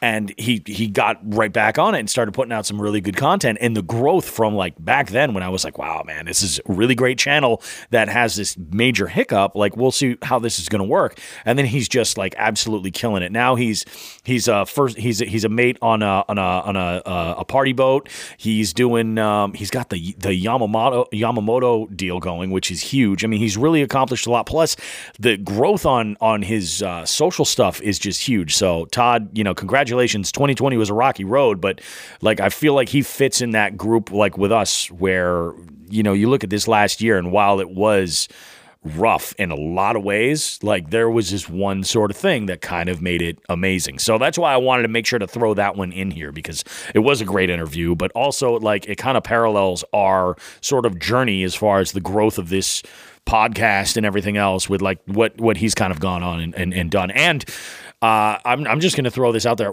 I have to talk and work out the details, but I am trying to work out some type of a charter for listeners where we can get together on the boat, on the party boat that Todd works on, and go out and do some deep sea fishing, or go out and either catch some tog or some cod or whatever is on the agenda. I think it'd be a whole lot of fun. Cool, man. Yeah, I'm down. Yeah, and yeah, there was a lot on that interview that I could have pulled from. I just thought that part was just kind of stood out a little bit more. Yeah, absolutely. That interview is good. Anybody who wants to get into the podcast, there's a good jumping on point. Jump on with the Todd interview. Oh, absolutely. That was, I think it was just overall, it was a fun interview to do. It was one of those interviews where, I mean, that was kind of like maybe sometime in July, maybe late June or July sometime, we had recorded that. That was an interesting kind of spot. This next clip, I think is your, like, this is when Sean the Fisherman truly kind of, welcome to the world of being a podcaster, my friend. That's what this is. What is it? This is the Veterans Day special. The Veteran special. Okay. Yeah, absolutely. This was really good. And this was Sean's baby. He came to me with this idea, said he would like to go for it and do it. And I said to him, absolutely. And I think I was the one that was just like, as somebody who hasn't, who has no military experience, I would be entering this interview from a very limited standpoint, so I think that this is yours. Like, you got to go ahead and do it. And you did an amazing job. A fantastic coordinating the guests, like getting all this stuff together. You did a fantastic job. So we've got a clip here. It's a little bit of a long one, but it's definitely worth it. Check it out and listen to. This is the roundtable for Veterans Day. That not even that long ago, a little over a month ago, we did this, wasn't it? Well, no, we did it. We did it at the end of September. That's right. You're right. We recorded. It was the first week of October. It was October. We recorded the first week of October because the Chronic Trips was going on. The episode was like a month later, I think. And this was the day where you were freaking out about the fish donkey. So there was stuff going on in the background, which we'll get to in a minute. Yeah. Oh, yeah, that's right. Because we recorded that segment after. Oh my God! Like the pieces are falling together. That was the day I bashed Andy's boat. Sorry, Andy. I think it's okay. I think he's going to be all right. That was a linchpin day in the Jigs and Bigs history. It really was. So check this one out. I also want to throw out here that this clip is the first time we had ever done an outdoor live recording. So we were working with a lot of things that we had never really experienced before. So check it out and give it a listen. We're here to talk a little bit about our experiences as veterans and how they've lined up with our outdoors activities, particularly for most of us, it's fishing. Joe, I know you hunt, right? Yes. So we're gonna go around and kind of talk about how being a veteran, how our military service has affected the time we've spent out on the water or in the woods, and honestly, vice versa, how we've gone out and become outdoorsmen, and that has driven us in our professional careers to get the job done and make sure we're good to go, even if it means staying late. We've all done active duty time, I believe, and we know that sometimes there's no clock. It's just when the job's done. So I'd like to start with Joe. Okay. Joe, so where did your two worlds meet? Where did the military and your outdoors worlds, where did they meet? How they affected each other? Man, so when I first came in 2002, December, I was big in outdoors with my dad. We talked about that, and in the beginning of my military career, it kind of affected me being outdoors kind of in a negative way, because being a young airman at the time, I wanted to go to all the trips I possibly could go on, constantly traveling. And a lot of places I was going to, I didn't have that option of bringing a rod reel and all that. A little bit into my career, I kind of had some sense knocked into me, and I was like, well, I gotta start bringing rods. Or one of my trips, a couple of my trips, I would just run down to Walmart and grab a $30 combo and I would just leave it there if I had to. But it's done a lot in the aspect of like we said, I hunt as well, so I've learned a lot of stuff outdoors wise, like all of us probably have, and I bring that, whether it's navigation, land navigation, anything like that, I bring that into the woods with me. And I have had the opportunity to fish some really cool waters when I finally was able to do so. And in the Midwest and the South, like I've talked about on the podcast before, I got to do some shark fishing down in Key West, hit some waters down in Missouri, and so it's I guess the traveling aspect, hit some waters I typically may not be able to. It's kind of where they've met. I think all of us have tried to get out at different bodies of water, and I do want to pivot right now over to Wild Bill. Before we started this, as we were waiting for Brett to get in on the meeting here, I mentioned to Wild Bill that this is all his fault. So I'm going to tell you why. So about maybe, was it a month ago, Bill? We had you had posted on Facebook a picture from one of your deployments of you with a fishing rod at a certain deceased despot's palace holding a carp. Obviously, there's things we can and can't talk about, but please. No, we're not worried about offending suicide bombers. So that okay. So I know the post you're talking about. That was when I was in Iraq. I was in that picture was taken in. Anyone who's familiar, Camp Victory, which is like a huge base, FOB over there, forward operating base. Combat fishing. Yeah. So there's like ponds behind Saddam's old palace, and they're stocked. I don't know what else is in there, but I know there's a lot of carp. So somebody from a past deployment had probably done the same thing, had some cheap spinning setups sent over there. So taking A-rats, I think I put some popcorn chicken on a hook and caught a couple suicide bomber carp. I have videos somewhere. I got to find those. But yeah, any excuse, right, to hook up. So yeah, those carp will eat anything. Yeah. And I had seen that, and that kind of got my mind working. Of number one, with all of us that are together, whether it's the fishing report, whether it's Old Glory sponsorship, whether it's we're always fishing with you guys with the Hookside Hoodlums.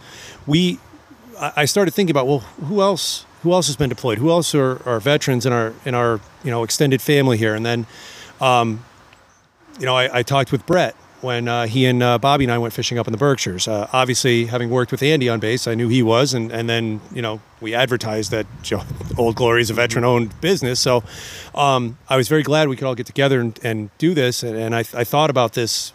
I gave this a lot of thought. Like, I thought this was a great idea to do on Veterans Day, or for a Veterans Day podcast. You guys know that I worked veteran services for a couple of years, up to last year, actually up until the coronavirus hit.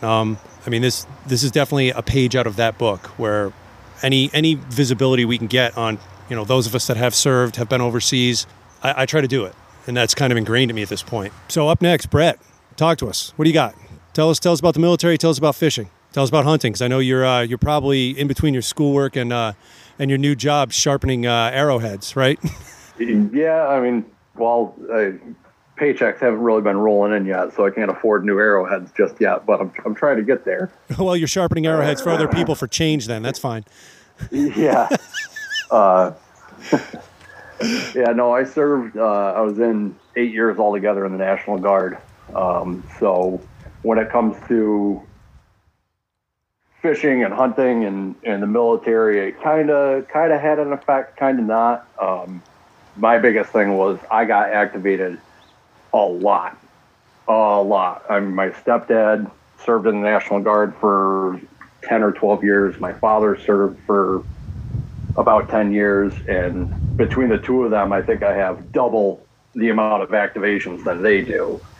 And that usually put a big hamper on fishing and hunting, because it's like, bow season's coming around, and all of a sudden, a hurricane hit New York City. Sorry, you got to go. And I'd have to take off for a week or 2 weeks and go do my thing down there. But it definitely, having that, part-time thing, but also having to drop what I'm doing as soon as something happened and take off for who knows how long, it definitely made me appreciate the time a lot more that I had, even if it's just getting on a shoreline for an hour or two after work or something. It definitely made me appreciate that a lot more, being able to have what little free time I did. That's awesome. I think that's definitely a feeling that most of us can relate to. I know for myself, I did a number of deployments in the early 2000s, and then after that, most of my deployments were CONUS, so I was able to bring a fishing rod, and I made sure after the first one, I kind of got the idea down. So I was packing breakdown rods into my luggage, and I had some great times deploying to smaller bases with some of the work I did. But on the side, I would get out of work when we were done for the day and turn around, and then one week in the summer of I can't remember, 2012 maybe. I was wading the Shenandoah River for smallmouth, and then there was another early spring tour where I found a small state park in Delaware, and I spent, I think, every afternoon there. It wasn't military, but again, with the travel, and I was still in. I mean, the amount of time I spent in Oklahoma and the fishing I did there, Nebraska, I was there. I mean, Texas, you name it. I've been everywhere to fish in the Midwest, and I learned to appreciate that and learned to make the most of the time I was on the road while in the United States. I mean, obviously some of my deployments to the desert, I couldn't fish. There was no water, so. But yeah, I completely understand. You're gone for X amount of time, and when we were in the desert, the joke was, what do you want to do after work today? Well, let's go fishing or go to the bar. Well, there's neither. Ha ha. Let's not talk about this again. Should have been there. Not all of us could catch carp. All right, Andy, talk to us. What do you got? Well, first off, I want to give a shout out to my son, who was in the Navy. He just recently got out, and also a fellow fisherman. He just got out recently, picked up himself a bass boat. So solid fisherman. He's been fishing his whole life and most of mine. And my wife as well, 14 years Army, and also proud fisherwoman. So, but so I've been places where I never ever thought I would be in my life, and been able to go, hey, let's go fishing. I went to Diego Garcia. We didn't have a lot of work. We didn't have a lot of time away from work. But this place is so remote that they even, import the locals, and that's not a joke. But we were able to get out there, do a little fishing out there in MWR, and the little guy that was, I say little guy because I think hardly any of them come up to the top of the gunnels on these boats. But the guy goes out there, he rigs you up, puts you out there, throws a line in the water. 5 minutes later, fish on. Fish off. It was like that fast, and then we get small craft warning, had to turn back around and go in and go back to work. But we were out there, and again, while I was out there, I took a moment and the closest land is 1,400 miles away, like mainland, and the second closest is 1,600 miles away. This is not something I'm going to do if I weren't in the military, and fishing with you out in Oklahoma. And I was living out there, and I was working out there before, and it is quite an experience to be able to do those things. And if it weren't for the military, I certainly would not be where I am today, and obviously sitting here with you guys. Yeah, it definitely affects a lot of people's lives for the better if they look at it the right way. Yeah, it's making the most out of the wherever you're sent. That's really what, for those of us that have really been around, making the most out of wherever you're stationed, wherever you're deployed to is so huge, because you can sit around and mope, you know, when you're off hours, like, I got nothing to do, or I don't feel like, you know, I mean, at this point, reading a book or playing a video game and you're going to the gym or whatever, but there's a lot of positive to really making the most of where you're at. And if you're able to fish or hunt, I mean, it's great. It is really fantastic. Bill, were you able to fish anywhere else? You know, any other deployments? No. So you fish the Palace, you're pretty much done. Yeah. That's it. That was my mountaintop. He quit fishing after that. There's no reason to anymore. Yeah. I came out of retirement just for today, but I'm going back in an hour. No. So, actually, I didn't fish much at all throughout them. I did 8 years in the Army, most of which in the time in the reserves. So, you know, I had my regular professional life, my job and family stuff. But much like what Brett said, the reserves, I was sent all over the place all the time. So if I had the opportunity to fish, I can't recollect it now. Like, I mean, I never took advantage of that opportunity anyway, if I did have it. I fished growing up, you know, all my childhood, and obviously I slowed down a little bit in high school. And then when, I'll tell you, when it really picked back up was coming back from overseas. I guess those things are, you know, they correlate now, but I maybe didn't realize that at the time. But coming home and not saying, like, you know, I had no problem coming back, but I'm saying coming home and just finding that's something that's like familiar. We do a million things in our life, right? But that's probably been the one thing that's been consistent throughout my life. So that kind of like, you know, like your center or something like that. And then, of course, now it's just with you people and stuff like that. It's just you find people with common interests and addictions like fishing. So yeah, it's been very consistent, and you know, no breaks since then. But I think that was like more of like a coming home and going back to familiar territory type of thing. That was a really good clip. Had to leave it in there because there's so many great stories from fantastic folks and friends of the show. And I love the way I love the way that Bill kind of wrapped it up around there. And he's like, yeah, when you come back home, fishing in the outdoors is like that consistent that you can kind of relate to and make a connection to, that's familiar when you're back and you're living, you know, a civilian life, you know? Yep. And I chose that clip because that was the one segment out of everything where everybody got in on. Yeah. Some of the other segments, there was some back and forth that maybe, you know, one or more of the participants didn't get in on, but everybody was in on that one. I said, you know what, that was the one that also set the stage for the rest of the show. And I mean, you could tell, I think we're all, I'm nervous a little bit as a as a podcast host on that, because I've never done anything like that. Mm-hmm. And then you could tell everybody else is kind of easing into that conversation. So I think the beginning of it did sound a little tighter, but we all loosened up a couple segments later. But like I said, not everybody got in on every other segment. So it was this one I thought was important to put up with everybody participating. So exactly, man. And it captured it. It answered that. That was the first question I thought of when I kind of came up with this whole thing. And yeah, I think that was the running theme of that one. So it was good.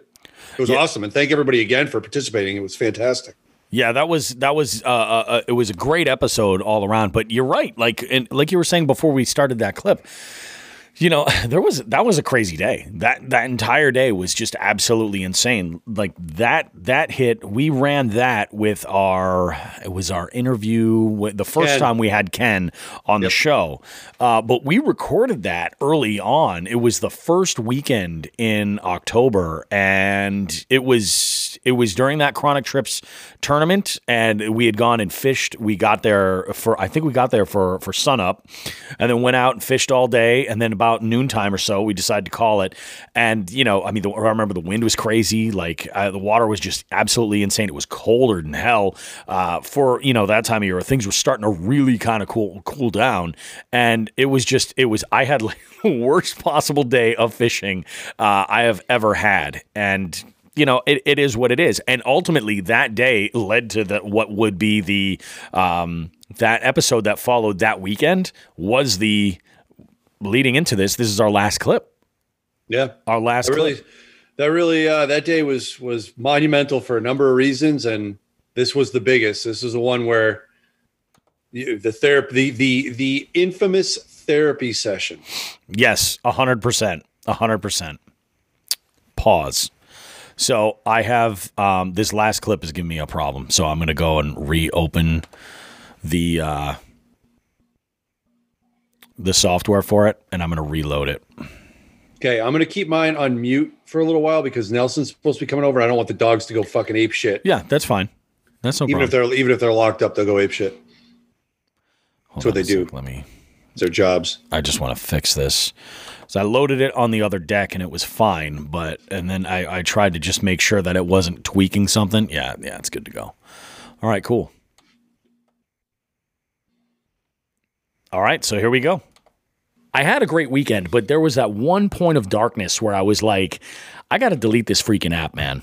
Because I felt like with such a limited amount of time to fish, and this is what we were talking about before we recorded, with that limited amount of time to fish, I really I don't know that if my mental health can take a monthly tournament per se.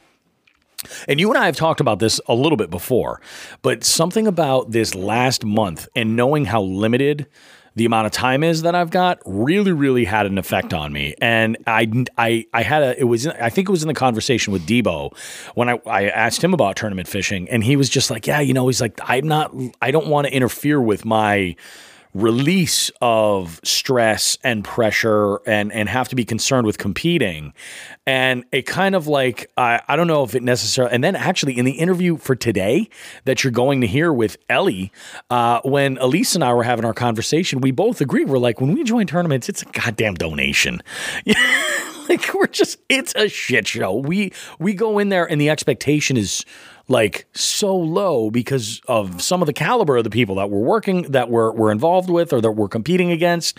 It's just more like for fun. And I think after the conversation, she was speaking about like a day-long tournament versus the only tournaments I've ever done have been these month-long series. And you just carry that weight of that pressure. Like I got to get out and fish and I got to do numbers, or in this case, I've got to change up species. And I don't know that that's necessarily where I want to be per se. So I was like, what do I do? And that's why my decision was, I'm just going to delete, because there were moments where, and I've been on the boat with Tim Jacks, I've been in the kayaks with you, I've been, on the boat with Andy, and I'd hear the donkey, and the first place where my head goes is, son of a bitch. You know what I mean? Because that's the first place. That's the first place everybody's head goes with that donkey noise, and I love that thing. And I even sent you a text. Was it 2 nights ago? I've been using Tourney X for the bass tournaments I'm in, and it's a really straightforward app. It's no frills. It's good. I like it. And I think when we started this Fish Donkey use, you and I had some conversations about, we were just on the user end, and I think there's some things that we had questions about, et cetera. But now that I'm administering it, like being on the phone with Fish Donkey and their customer support has been phenomenal, and it has started to grow on me. Bonnie at Fish Donkey is amazing. Like she's answered questions before, because we've talked about doing our own tournaments for the show, and eventually we're going to get there.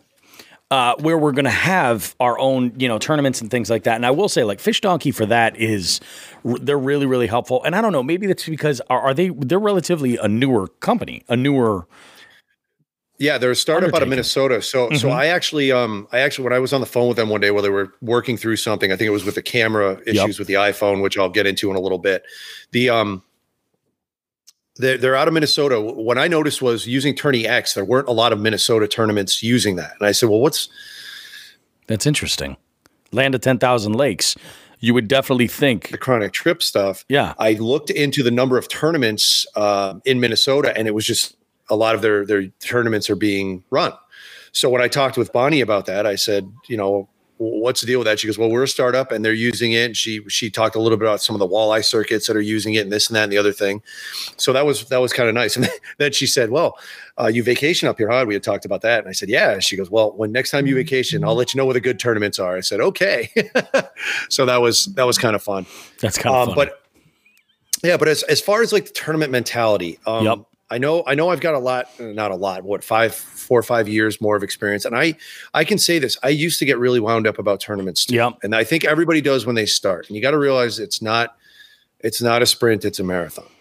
Especially with a month long. That's not the first time that I've heard that from you with these month long tournaments. And you're 100% right. But it's, and I've tried actually this month going in with that mentality. And I was like, okay, cool. It's about the distance. But yeah, go on what you're saying. I guess I wanted to just reference that.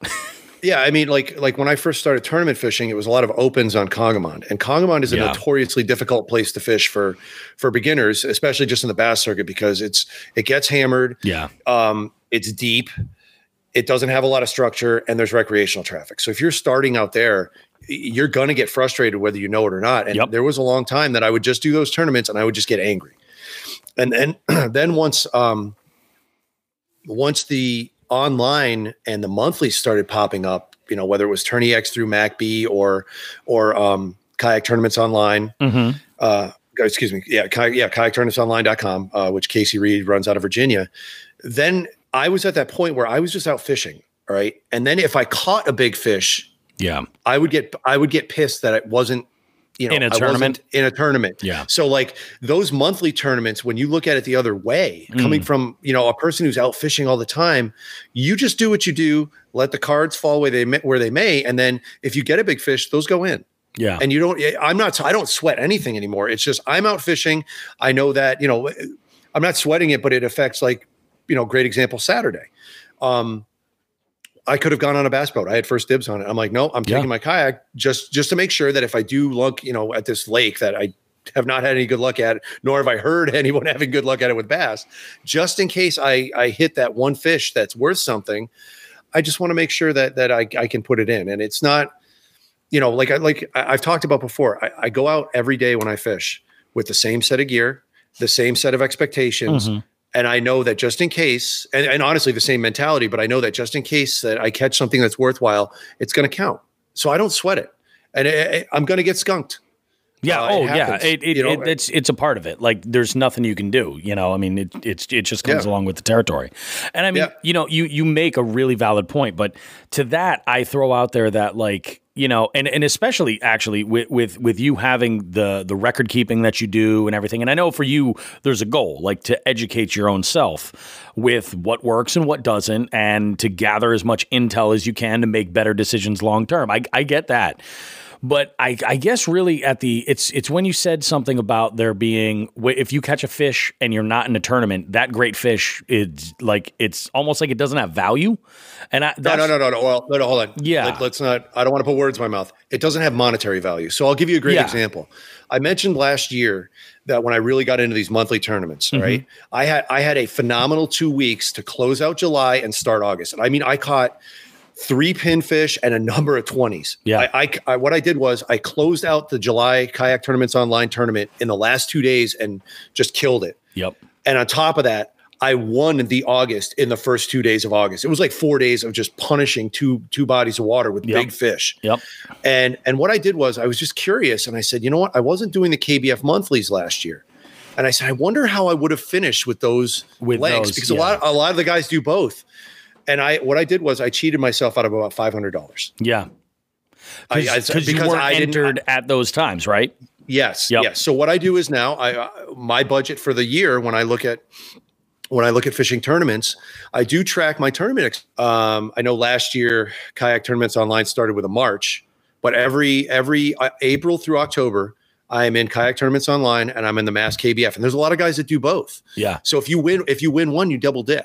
Yep. Even if you finish second or third, they pay out, different things. But if you enter one and don't enter the other, the fish that you've caught are monetarily not worth anything that way. So it helps pay for itself with tournament fees. I'm not going to say it's going to cover gas or all your lures or this or that. But I mean, if you're out recreationally fishing anyway, that's money spent regardless. So it's really kind of hard to factor that kind of cost in there, because if you were going to be fishing anyway, then that's exactly it. I guess my point is like more that I don't see the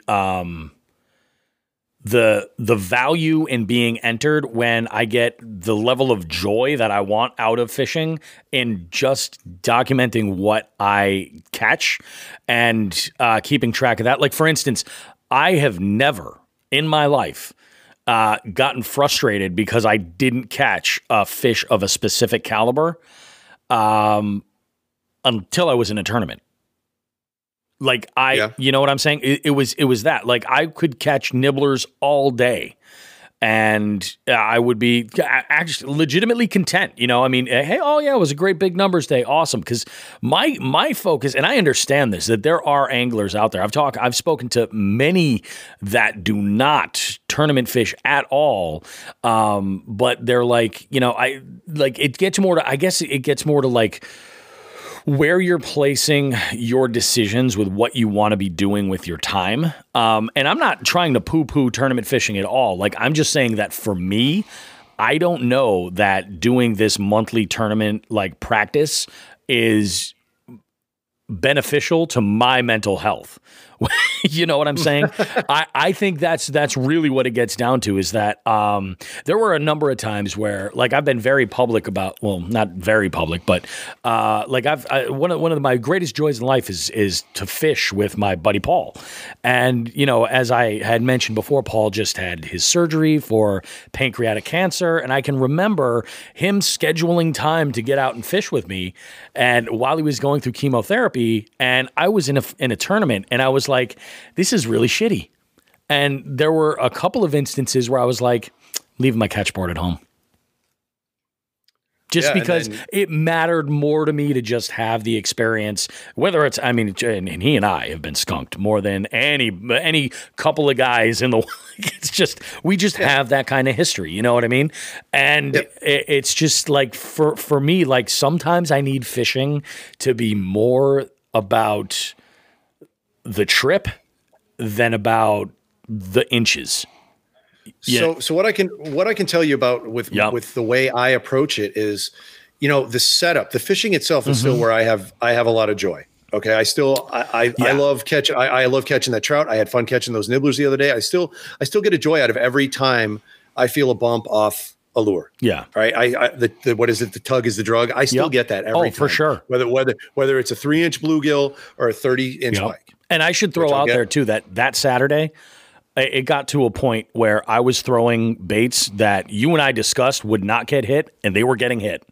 Like that's part of the reason that was, like, you and I, our first discussion was about, I asked you if it would be a wise decision to throw spinner baits, and it was windy, it was choppier than hell. I figured, screw it. I'm like, I'm just going to throw a spinner bait. We'll give it a shot. And this was within about like that last 30 minutes of fishing, and I was getting bumps on every single bait I threw. And I think that's part of the reason why I was having such a problem, is I was like, why am I not connecting at all? And then it's that whole like, well, shit, this was a 4-hour trip on the water that got you nowhere in that tournament.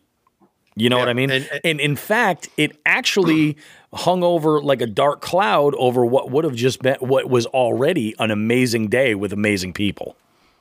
Yeah. So there's that's a lot what my problem is. There's a lot to unwrap there. Yeah, there is. Number one, you said yourself that 4 hours. So we talked before we started recording about this monthly tournament. And I said something, you know, I'm gonna paraphrase myself, but with a monthly tournament, I feel no pressure. All I do is just bring my ruler with me. Yeah, that's it. Yep. That's the pressure is to remember to bring the ruler. And when I get in my truck to go fishing, life vest, paddle, ruler, and make sure my phone's charged. And that's it. That's my mental checklist. I'm a robot about that. I'm not a robot about catching fish, but with a daily tournament, the big skill that any angler has to have, and if you can have every lure, you can have literally every lure ever made in your boat. Let's pretend you're out bass fishing in the Titanic and you have access to every lure. Every single, a Bass Pro Shop on deck. Yes. Yeah. You have a barge that you can stop into for any lure. Yep. With every color. If you don't have the ability to read the water, and that comes with experience, every lure in the universe is worthless to you, because you can get out on the water, and if you don't have a place to start and then an adjustment to make, if you need to, you're screwed. That is the biggest skill in competitive fishing. So when you're talking about the stress of having a monthly, I'm a little concerned that maybe you're overthinking it, but you're also, you don't have that experience level. And I overthought it when I would do those individual tournaments. But let me tell you something: when you have an 8-hour window, and you have to read the water, and guys around you are catching massive fish, and you're seeing them do it, you want to talk about stress. I still get that. Oh, I believe it, but I guess for me, for me the main focal point is that at the end of that 8 hours, that stress is done. You can put it behind you. You don't have to worry about it. So when you go out and you have I said those 4 hours for that one day. Well, let's say there's 4 hours every single week I'm able to get out on the water. And in this case, there legitimately is. It's about 16 hours total I'll be able to put out on the water that I can plan for. The impromptu trips here and there for stuff, that's different. But when you're calculating these times and you're factoring in what you've got, and then you're like, so this is where my progress is. Now, let's say it's 7 days before I'm able to get back out, or even just a couple of days. Well, now I'm still carrying that stress from that. It could have actually even been a great day. It could have been an amazing day. And then I've got that confidence carrying over until such and such a time. But then what happens in that next 2 days if I get an alert that, that fish that I caught, is outdone, has dropped down another point, or now I need it. It's you carry that stress for a longer period of time versus if you're just in it for a day, like just a derby or even a weekend or something, at least you can block it out and kind of say, I'm going to manage the stress that I'm putting myself into. Because let's be honest here. I don't think there is a tournament situation that has an absolute zero stress impact for any tournament angler. I think that there's always something in there, I don't know. I guess maybe this is my history with competitive athletics, but my thought is with a monthly tournament. I mean, with a daily tournament. Yep. You've got those 8 hours, and there's no going back. Yeah. Oh, absolutely. There's no plus and up. But with a monthly, if you've got let's say you've got 16 hours to fish, and you go 0 for your first 2 4-hour outings, you still got time to put something on the board. It's true. And what with the chronic trips one, and why I keep recommending this as a good starting point. Yep. For beginning competitive anglers, you go out there, you got every species in the world, right? So let's say the big thing is with anything in life, and now we're going to get into life lessons from Sean the Fisherman, but buckle up, kids. Yeah, you might. Yeah, get ready. Have your parents in the room for this one. So, but setting a goal, an attainable goal. If you're a brand new angler and you're stepping into, I know it's different from the can athletes, and sponsors, but no, actually it's not. If it's you, what if you said, you know what? I am not concerned with my placing in this tournament, and get that into your head. I've been saying that since day one. And start with but you're all over the place too. You're not focusing on, you're not setting a goal of, I want to catch 1 8-inch bluegill, 1 8-inch crappie, 1 8-inch perch, and 1 8-inch largemouth, or make any 4 species. Like, hey, I want to catch 4 of these. That's my goal. Fuck everybody else. That's my goal. Okay. So when I get into these tournaments with these big names, and actually I do want to talk a little bit about the biggest of the big kayak tournaments that just happened this past weekend, a little later on. But when I get into these tournaments, I know that my money might be a donation. I know that I am going into, particularly with the ones out east, I'm going into a lot of unknown waters. Yep. If I'm lucky, I fished there before and I might be able to apply some past knowledge, but I know that I am going to have to get out there and read the water quickly. And it makes me feel better that I'm in these monthlies, because with the chronic trips, like last time at Lake Snippatuit out in Rochester, Mass, I was in the largemouth. There's largemouth in there and there's pickerel. Yep. I caught a 22-inch pickerel. I was beaten out by by somebody else who caught a 22.5. Yep. Or 23, whatever it was. But that 22-inch pickerel went into my NE5 category in the chronic trip. So I was happy. I was fine. I got my ass smoked. I think I finished top 5 there. But it was by a lot. It wasn't like I was close to whoever won. But that was a goal. Like, be competitive, goal reached. I didn't put these undue pressures on myself to win. I was well behind, I think halfway through the day until I went to a deeper part of the lake and went out there and had some luck. But I should throw out there that I've never had it in my head that I was going to win this. Never. No, but you've got something in your head with some sort of expectation that might not be realistic for your skill set. So just take it easy. You're a sponsor. You know that, for all intents and purposes, we're covering the tournament. You and I, exactly. We get information out on that. and just roll with that. Just say, okay, we're you put, it's only $25. I mean, really. Oh yeah. I mean, like I said, I'll enter it every year and then just delete the app. Like for me, every month. I mean, it's just, I know for me, it does not work. It doesn't. Like it's just, and it is what it is. And like, I've gone out and tried to fish for trout. And in fact, I was that's last Saturday, I was throwing what I was throwing and was having follows, just not connecting. Then I started throwing the exact same setup that Andy was throwing and was still not connecting at all, which at that point, we're about to pull the boat up onto the ramp. I can't get out of my own head. And I don't need that as a guy who owns a business, owns multiple businesses, has a family, is his own boss, produces his podcast every single week. I don't need that kind of additional strain. I need fishing to be my release, and I just need to enjoy it. So like I said, I initially didn't want to even talk about this. I was just going to delete the app and leave it alone, and then and leave it as it was. It's just more about making the decision of how I need to treat fishing for myself, and more be open to the fact that fishing is whatever fishing is to the fisherman. Yeah. And I get it. And it's something that you and I have talked about this quite a bit. It is fishing. It can be whatever you want. If you don't want to compete, that's great. There's a million, YouTubers and everyday anglers that go out. Oh yeah. But unfortunately with social media, when you see, as a competitive angler, sometimes I'll look at someone's fishing posts and they go beyond, sometimes some of them, and I'm not painting everybody with broad brushes, but they'll go beyond, hey man, I went out and caught a couple of fish and did good, and you get a thumbs up. Yeah. Everyone looks for that instant gratification. Sometimes it turns into downright shit talking. And then competitive anglers, most of us will keep our mouths shut and say, oh, you're so good. Come out and play with the big boys, and yeah. That's exactly it. There is definitely I'm in this separate tier of angling because I compete and I put myself in a class of these anglers. I mean, I suppose you could even say that just being in there, whether or not you're at the top of the leaderboard, at the end of the tournament or not, you're like, I went up against some of the best, and it is what it was. I will say this though. What's weird?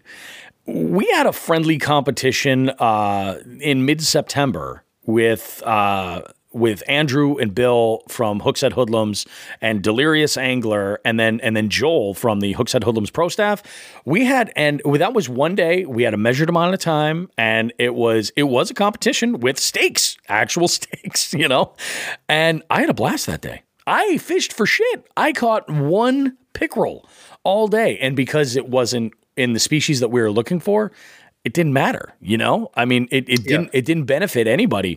Yet at the end of that day, I was so fulfilled in that one challenge. And I think it had to do with the fact that at the end of the day, I knew I brought nothing to the table as far as catching anything that was going to benefit. Like that pickerel in the chronic trips would have been great if it was in October. I mean, I think it measured in at 13, 14. I'm like, would have been helpful. Yeah. And one of the things that I can say with my own history with competitive fishing,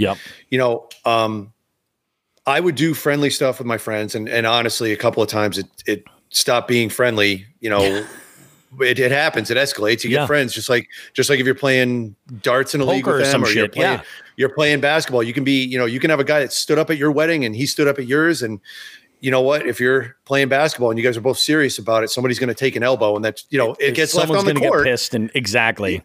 Yeah, but during that time where I really started developing the database I was keeping and really started tracking myself, I would do friendly stuff, but that was where I built my experience and built my confidence, so that I knew that if it was a monthly tournament or a daily tournament I was getting into, I could go out there and at least I had a plan and goals. Yeah.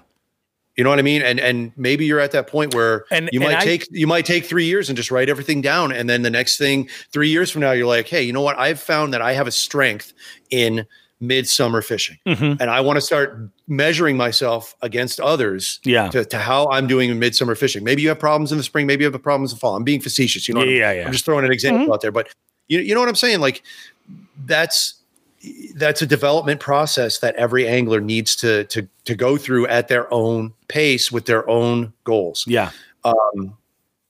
So maybe that's not where you're at right now is fishing tournaments, but you might be in 5 years. You never know. That's, I mean, and that's what I'm hanging out with me constantly, and I have. That's exactly it. Yeah, that insane amount of experience, and I have a completely different perspective on it. Where I want every time I go out on the water, I got sick of getting to a point where I was catching big fish, big New England largemouth, and they didn't mean anything monetarily. Like, wow, I hate it.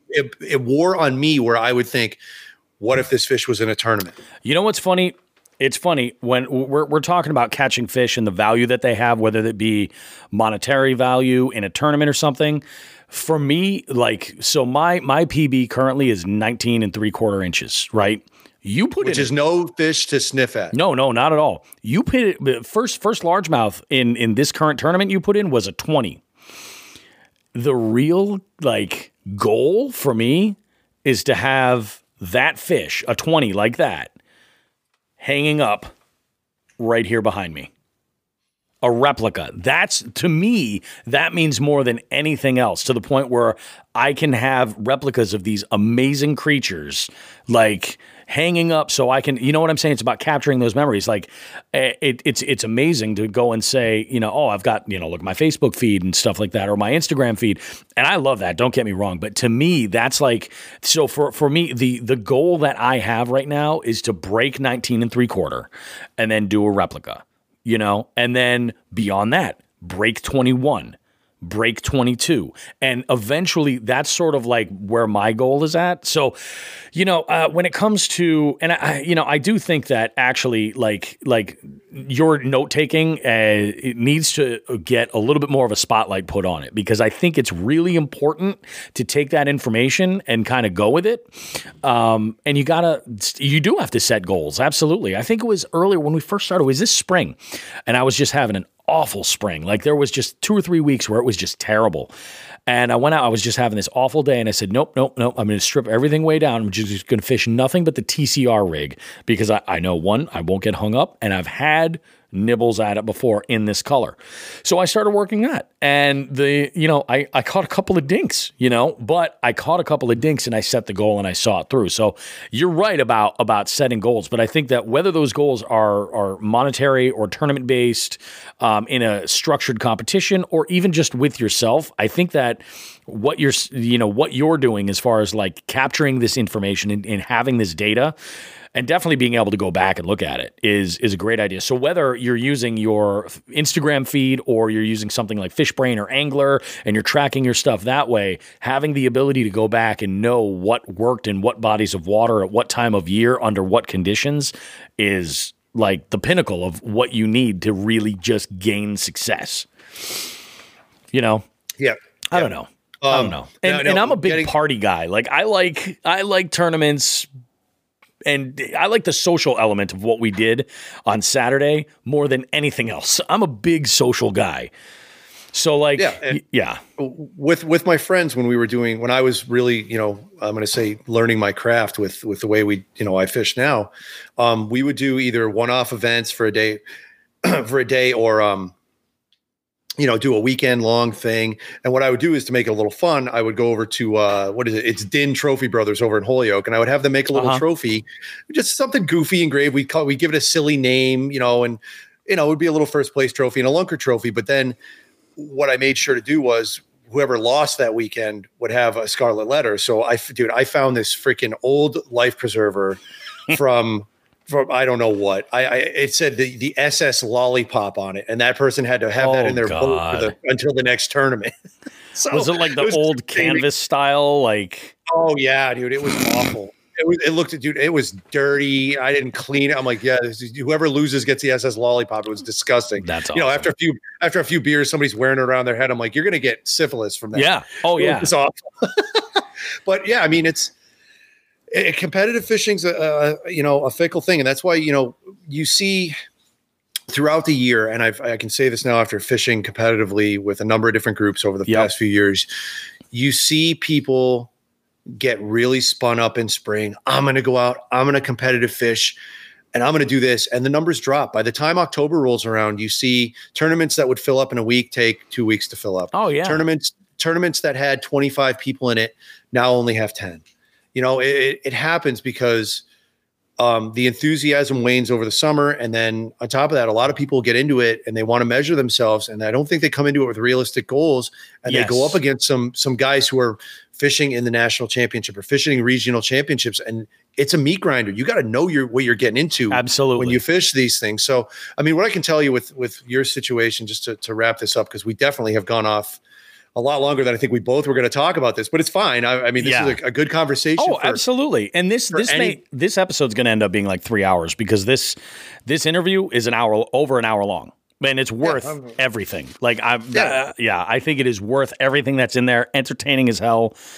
But this is also has a lot of value too, you know? So we're delivering. Jigs and Bigs is delivering today. Yeah. Definite applause for us talking about this. But yeah, I mean, it's a different perspective. You should always be aware that, you know, even a tournament angler, an experienced tournament angler is not going to get every penny back they put in. Expect to lose some money. Yeah. You know, and it's like any kind of gambling, you know? I mean, you're at the mercy of your abilities. You're also at the mercy of Mother Nature. And you're at the mercy of things you can't control with other anglers. That's the big thing. And like I said, I have that athletic background. I played sports up through high school and continue to play even, you know, intramural leagues in the military. And I like that competition. I get a rush from that. And I don't know what you played for sports growing up, if you did, but if you have that and you like to compete, that's a different mindset. Really. I think that it probably takes that to kind of transition from fishing as a leisure activity to fishing as a competitive activity and add that in there. And I was never into sports at all. I was I was the music geek. You know what I mean? Like it was all about just shit I wanted to do, you know? And I think that definitely makes it the crossover a little bit easier if you've got an athletic background and you're like, you've got some level of competition, no matter what it might be, you know? Yeah. And I keep that fire burning with competition for myself for fishing. And then I still coach basketball and have for years. Yeah. I mean, if you got it, you got it. If you want to compete, you're going to want to compete. And that's one thing that drives me. And when you do the homework, like I feel I have over the course of a decade, and you can go out and compete and you might not win many, but you win one, that means something. Like I am. I'm still in quite like in a state of disbelief that I went out on that Nashua River tournament and won that. But I prepped right. I didn't have to change lures. I knew what I was doing going in. And luckily my luck held out because there was some late runs at that shit. And I'm happy about that. That was an accomplishment. What I'm finding on a completely different friendly level of competition is over the past 3 months, I've gotten, I think, friendly with Mark Huard. Mark and I approach fishing completely differently. And it has been an absolute slugfest between he and I with the way we're fishing. And it's so much fun because, you know, the other day I caught that tiger trout when we were out. And the first thing I got when the fish donkey thing went off was a text from Mark with a congratulations on my trout saying, hey, nice tiger trout. And then a middle finger with a laughing emoji. I'm like, oh, so that's where we're at now, Mark. Huh? And then he responded, I think that day or the next day, he turned up a catfish. I'm like, what are you doing turning up catfish? No, but it's been back and forth and it's really friendly. And I'm sure Brock's going to get into it because, you know, once I recap the Chronic Trips for the week, Brock has inserted himself into the title picture because he's a pretty heavy saltwater fisherman. But yeah, I mean, fish to the level you're comfortable with. You're obviously you're comfortable with these with you know a one day maybe a gimmick event, which is awesome, man. And involve me in some of those because I like those too. Yeah, I would absolutely. Like I think for just you know for me, I would love to further that a little bit. And I know you and I have talked about the idea of doing some Jigs and Bigs tournament stuff that comes from the podcast itself and organized it. And what's interesting is I feel like our our take on that has sort of been like a mirror image of exactly what we're talking about right now. Like, you've wanted to create a ongoing, regulated, monthly style tournament that was associated with the podcast that's out there for people to compete with. And my focus, I mean, I'm sure you recall, I've always said, I think that's a great idea, but I think we have to do at least a quarterly or a, semi-annually, like a listener thing that's nationwide. Anybody can take part of it, just have a good time and whatnot. And then I think even on the local level, I've said what really interests me is the idea of doing like a meetup event, something where you're like, you've got people that are all together. And like, it's for me, the big thing with fishing that I think is the greatest thing of the sum of all of it, whether they be competitors, whether they be industry people, whether they just be fellow anglers, fishing buddies. It's the community that I think is really special about what it is that we do. So like, regardless of what your role might be in that community, I think everybody's really important and that we all play a certain kind of role. So like, I think tournament wise, for me, if you're getting what you need to out of it, awesome. And I agree, like this Chronic Trips tournament is fantastic, especially if you're just like, I want to try tournament angling. This is a great way to do it. And, it's multi-species. It's fun. It's fantastic. For me, I know it's not necessarily the greatest spot to be in. That's fine, man. Everybody's got a different perspective on stuff, and I get that. I mean, right now you're in it. You might as well finish it. That's my 2 cents. I'm gonna throw a quote out there that is a Sean the Fisherman quote. There's a lot to unpack there. There's 100% a lot to unpack there. Couple of things. First off, about the clip as a whole, I mentioned that clip directly in the podcasters roundtable that I did that dropped on Christmas Eve. We talked about, one of the things was connecting with your audience, whether it be, and actually it was kind of brought up during the Debo clip. And I mentioned it here actually, like that, when you connect with your fans, and your followers and you have that engagement, it comes full circle and you get feedback because of it.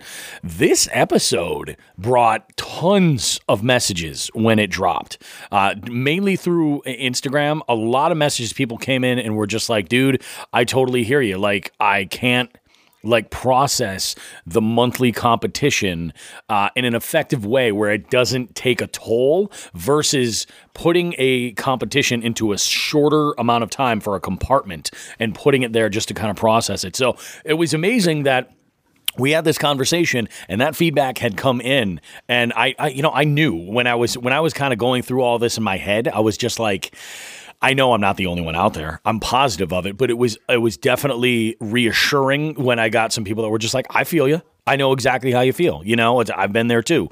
But also, I got the opposite side. I got a lot of feedback of, is Bobby okay? Like he's getting really fucking wound up over a tournament, man. I got numerous messages of that, and I'm like, I honestly, and I was.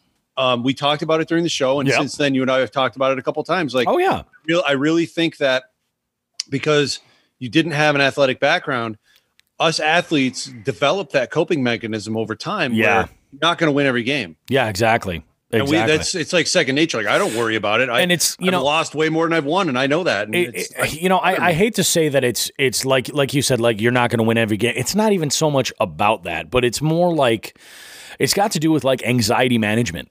Is what it is. I mean, how is it easier to deal with anxiety for an 8-hour window or for a 30-day window? Well, see, again, we talked about that during the podcast. Yeah, the anxiety you're managing over a 30-day period is way less than the anxiety you're managing. Yes, over the 8-hour. It's the intensity. The intensity is a slow burn. Exactly.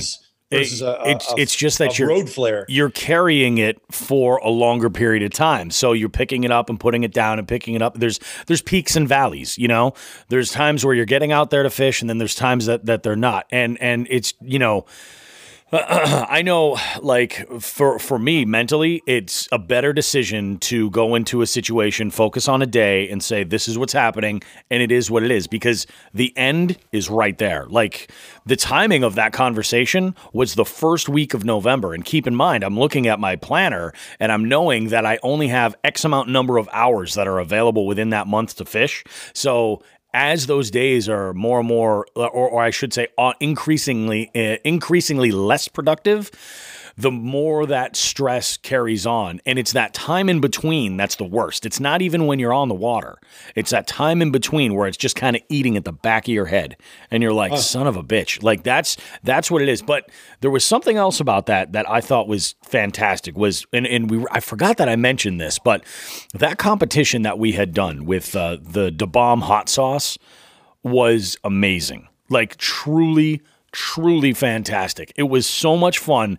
And you want to talk about, like, there were real stakes involved there, granted mainly for the loser. And like I said in that clip, I fished like garbage that day. It was terrible. I was carried by Joel and Andrew. Like, if it wasn't for them, I caught one fish, but it was the wrong species because we were only counting bass.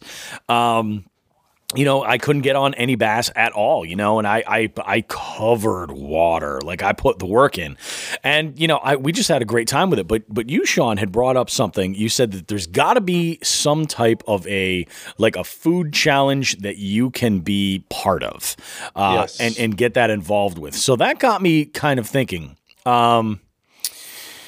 So, he said, so full disclosure here again, moving aside the beef curtain here so you guys know what's going on. During that clip, Sean and I were talking back and forth in a little private chat over here as things were going on about some items. And he mentions that there's got to be a friendly food-based competition that he can get involved in, for 2021. So I think the food challenge is a Rocky Mountain oyster food challenge. And for those that don't know what a Rocky Mountain oyster is, Google it. It'll be an educational experience for everybody involved. So I think what we'll probably end up doing is getting a group of people together locally. I don't think this is something that we should do with listeners all over the place. It'll be too hard to manage the penalty, right? Penalty or the reward, whatever you want to call it. Well, it'll be a penalty, trust me. Have you ever had Rocky Mountain oysters? No, are they that bad? Do you like things that are metallic tasting? Metallic? Yeah, a lot of minerals going on there. Get ready. Okay. Can we deep fry them? I can fry them, right? they are deep fried. Yeah. Oh yeah, All absolutely. Right. Yeah, they'll be deep fried. As long as I can prepare them my own way. Yeah, we'll do it. But they're significant, and so we came up with, as this clip was playing, we had various names that were thrown out there for the name of that challenge. And we're just going to throw it out here right now. And I know if anybody's listening to this, we're probably going to go ahead and put this together. But there's two things that we need. First off, we need to bring somebody in with some culinary background. Like, I want these to be the best 5-star testicles you've ever had in your mouth. Absolutely. I want them to be the best. Like, enjoy them as much as possible, So maybe we can partner with a local restaurant or something like that. We'll handle acquiring the nuts and then, having a professional kind of put these together. So we'll figure out the details, but I think we got to brand the hell out of it. So first name that came up was Balls in Your Court Challenge. And then I switched that around to Balls in Your Mouth Challenge. Then we got this is a good one. Deep Ballin' Challenge 21. I also put Balls Deep 21 and misspelled balls with BAWLZ. The Balls Deep Nibbler Off. We've got Nibbler Balls. It could be a good nibbler competition. Nibble these nuts. We got put Bull Balls in Your Mouths 2021 to 2021 Spring Sack Off. Ballin' with Bass. Catchin' Cojones. Large Mouths and Big Old Balls. This is probably going to be the winner. Scroats and Boats. Probably. So LMBs and Ds.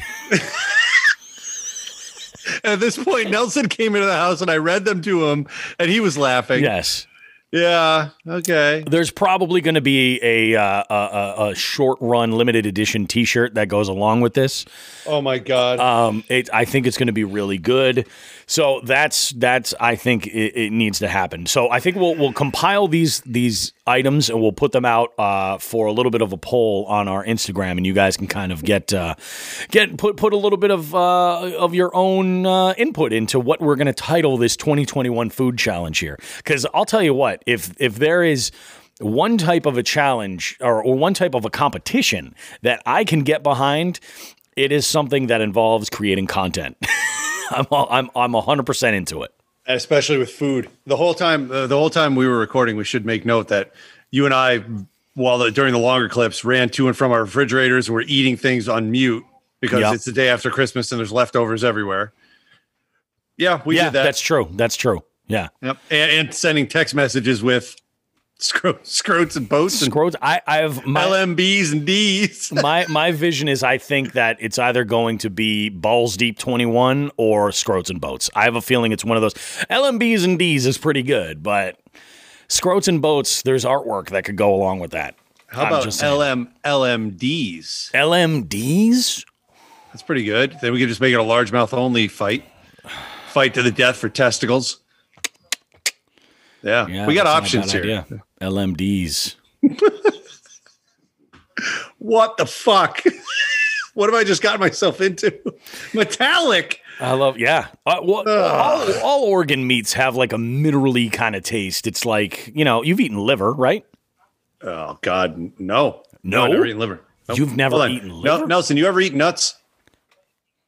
Not nuts. Yeah, like bull nuts. No, Nelson has never eaten bull nuts either. Yeah, I mean, all the organ meats have a little bit of like mineraliness. Like sometimes it's like licking an iron fence. Sometimes it's so.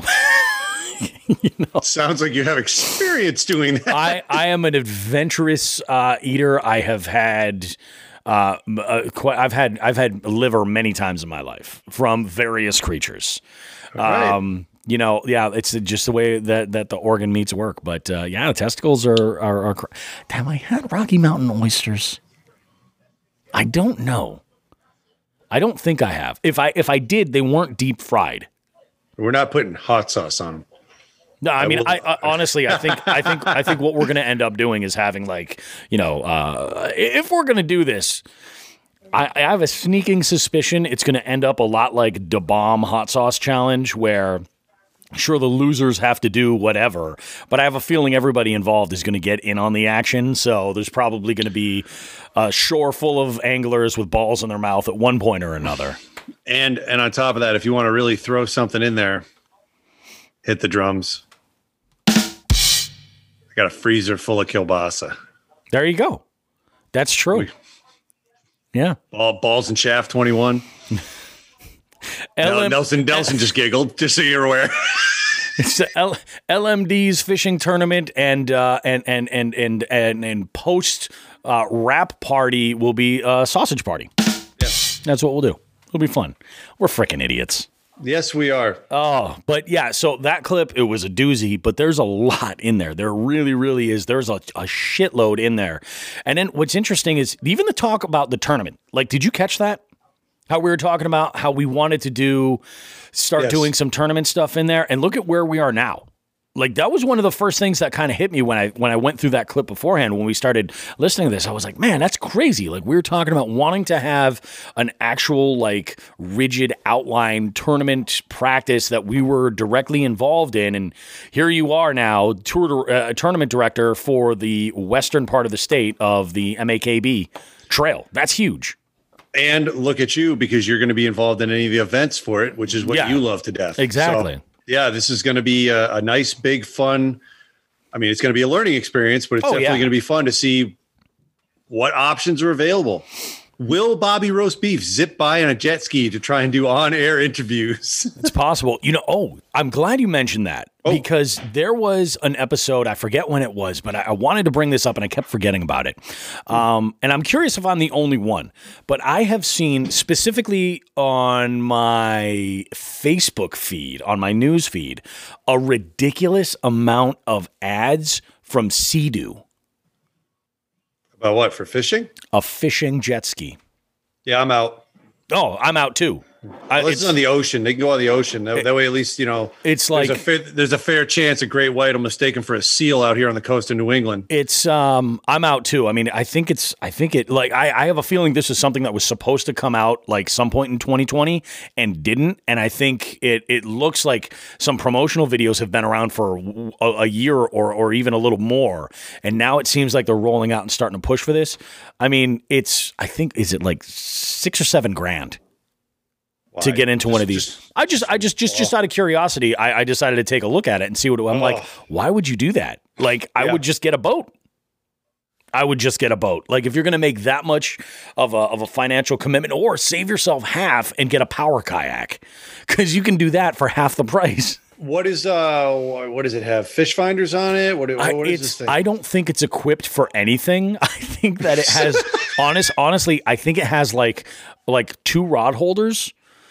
And it seems like it has a larger platform, but it still has a bench style seat that you sit on. You basically straddle, but it still goes the entire duration. It also has a couple of spots where you can add a cooler, and you can add a cooler to it to use it as a live well or for bait or anything like that. So, I mean, I get it. Like, it seems like it's just got a couple of accessories that are in there. It's not really anything that I think would lend itself to any kind of actual angling. And I mean, for that amount of money, for that amount of investment, I kind of floored me, but I kept forgetting about it.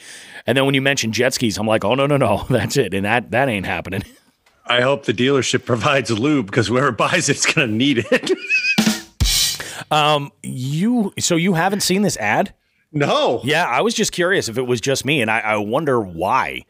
Like, I don't know what I haven't even considered jet ski. I don't think I've even really spoken much about jet skis. Even if you thought about it, Google can read your thoughts at this point, and Facebook can too. So the minute that joke of an idea of the Bobby Roast Beef Jet Ski Fishing League popped into your head, bam, done. Yeah. I don't get it.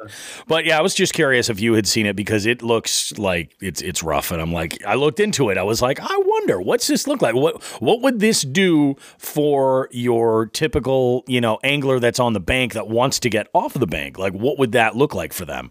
And I'm like, I can't think of anybody who would drop, $6,000. $5,000 even, if it was even that cheap and they were able to get into it. I can't think of anybody who would do that when you could just get like an Old Town power kayak for half that price. I can think of plenty of people that would do it. I just don't know their names. Yeah. We see jet skiers all the time, and people are bringing fishing rods out there. I've seen videos of it on YouTube. I have seen a couple people do it, but I feel like it's more novelty than anything. People would do it. Yeah? I guarantee it. I guarantee we would see the recreational craft that we normally would see. People would get that. Yeah, I don't know. I bet it would happen. Sucks, but. Yeah, I'm like, at that point, I mean, it just seems like you've got money to burn at that point. It's crazy. It's crazy. Oh, so yeah, I think that about does it. I mean, do we have anything that we have to go over? Things that are coming up? I have a couple of guests that are scheduled for some other good stuff shortly. I'm actually recording an interview Monday, and then I have a couple more that still need to get scheduled. I know we still got to talk with Casey Reed to get that all squared away, and so I mean we've got stuff coming up. You guys go ahead and enjoy yourselves, and enjoy this Christmas vacation, if you will, and have a happy New Year. Sean, you have anything you want to wrap with? Hope everybody enjoyed the recap. We thought this year was great. Thanks for listening. And that's all I got, man. Yeah. Get ready for 2021. It can't be as bad as this. God, did I just jinx us? Yeah, I know. Good job. Good job. I should know better being from New England. So, yeah. Have a happy New Year, everybody. I hope you guys enjoy it, and take good care of each other. We'll see you guys in 2021 for more Jigs and Bigs goodness. And like we say at the end of every single episode, tight lines.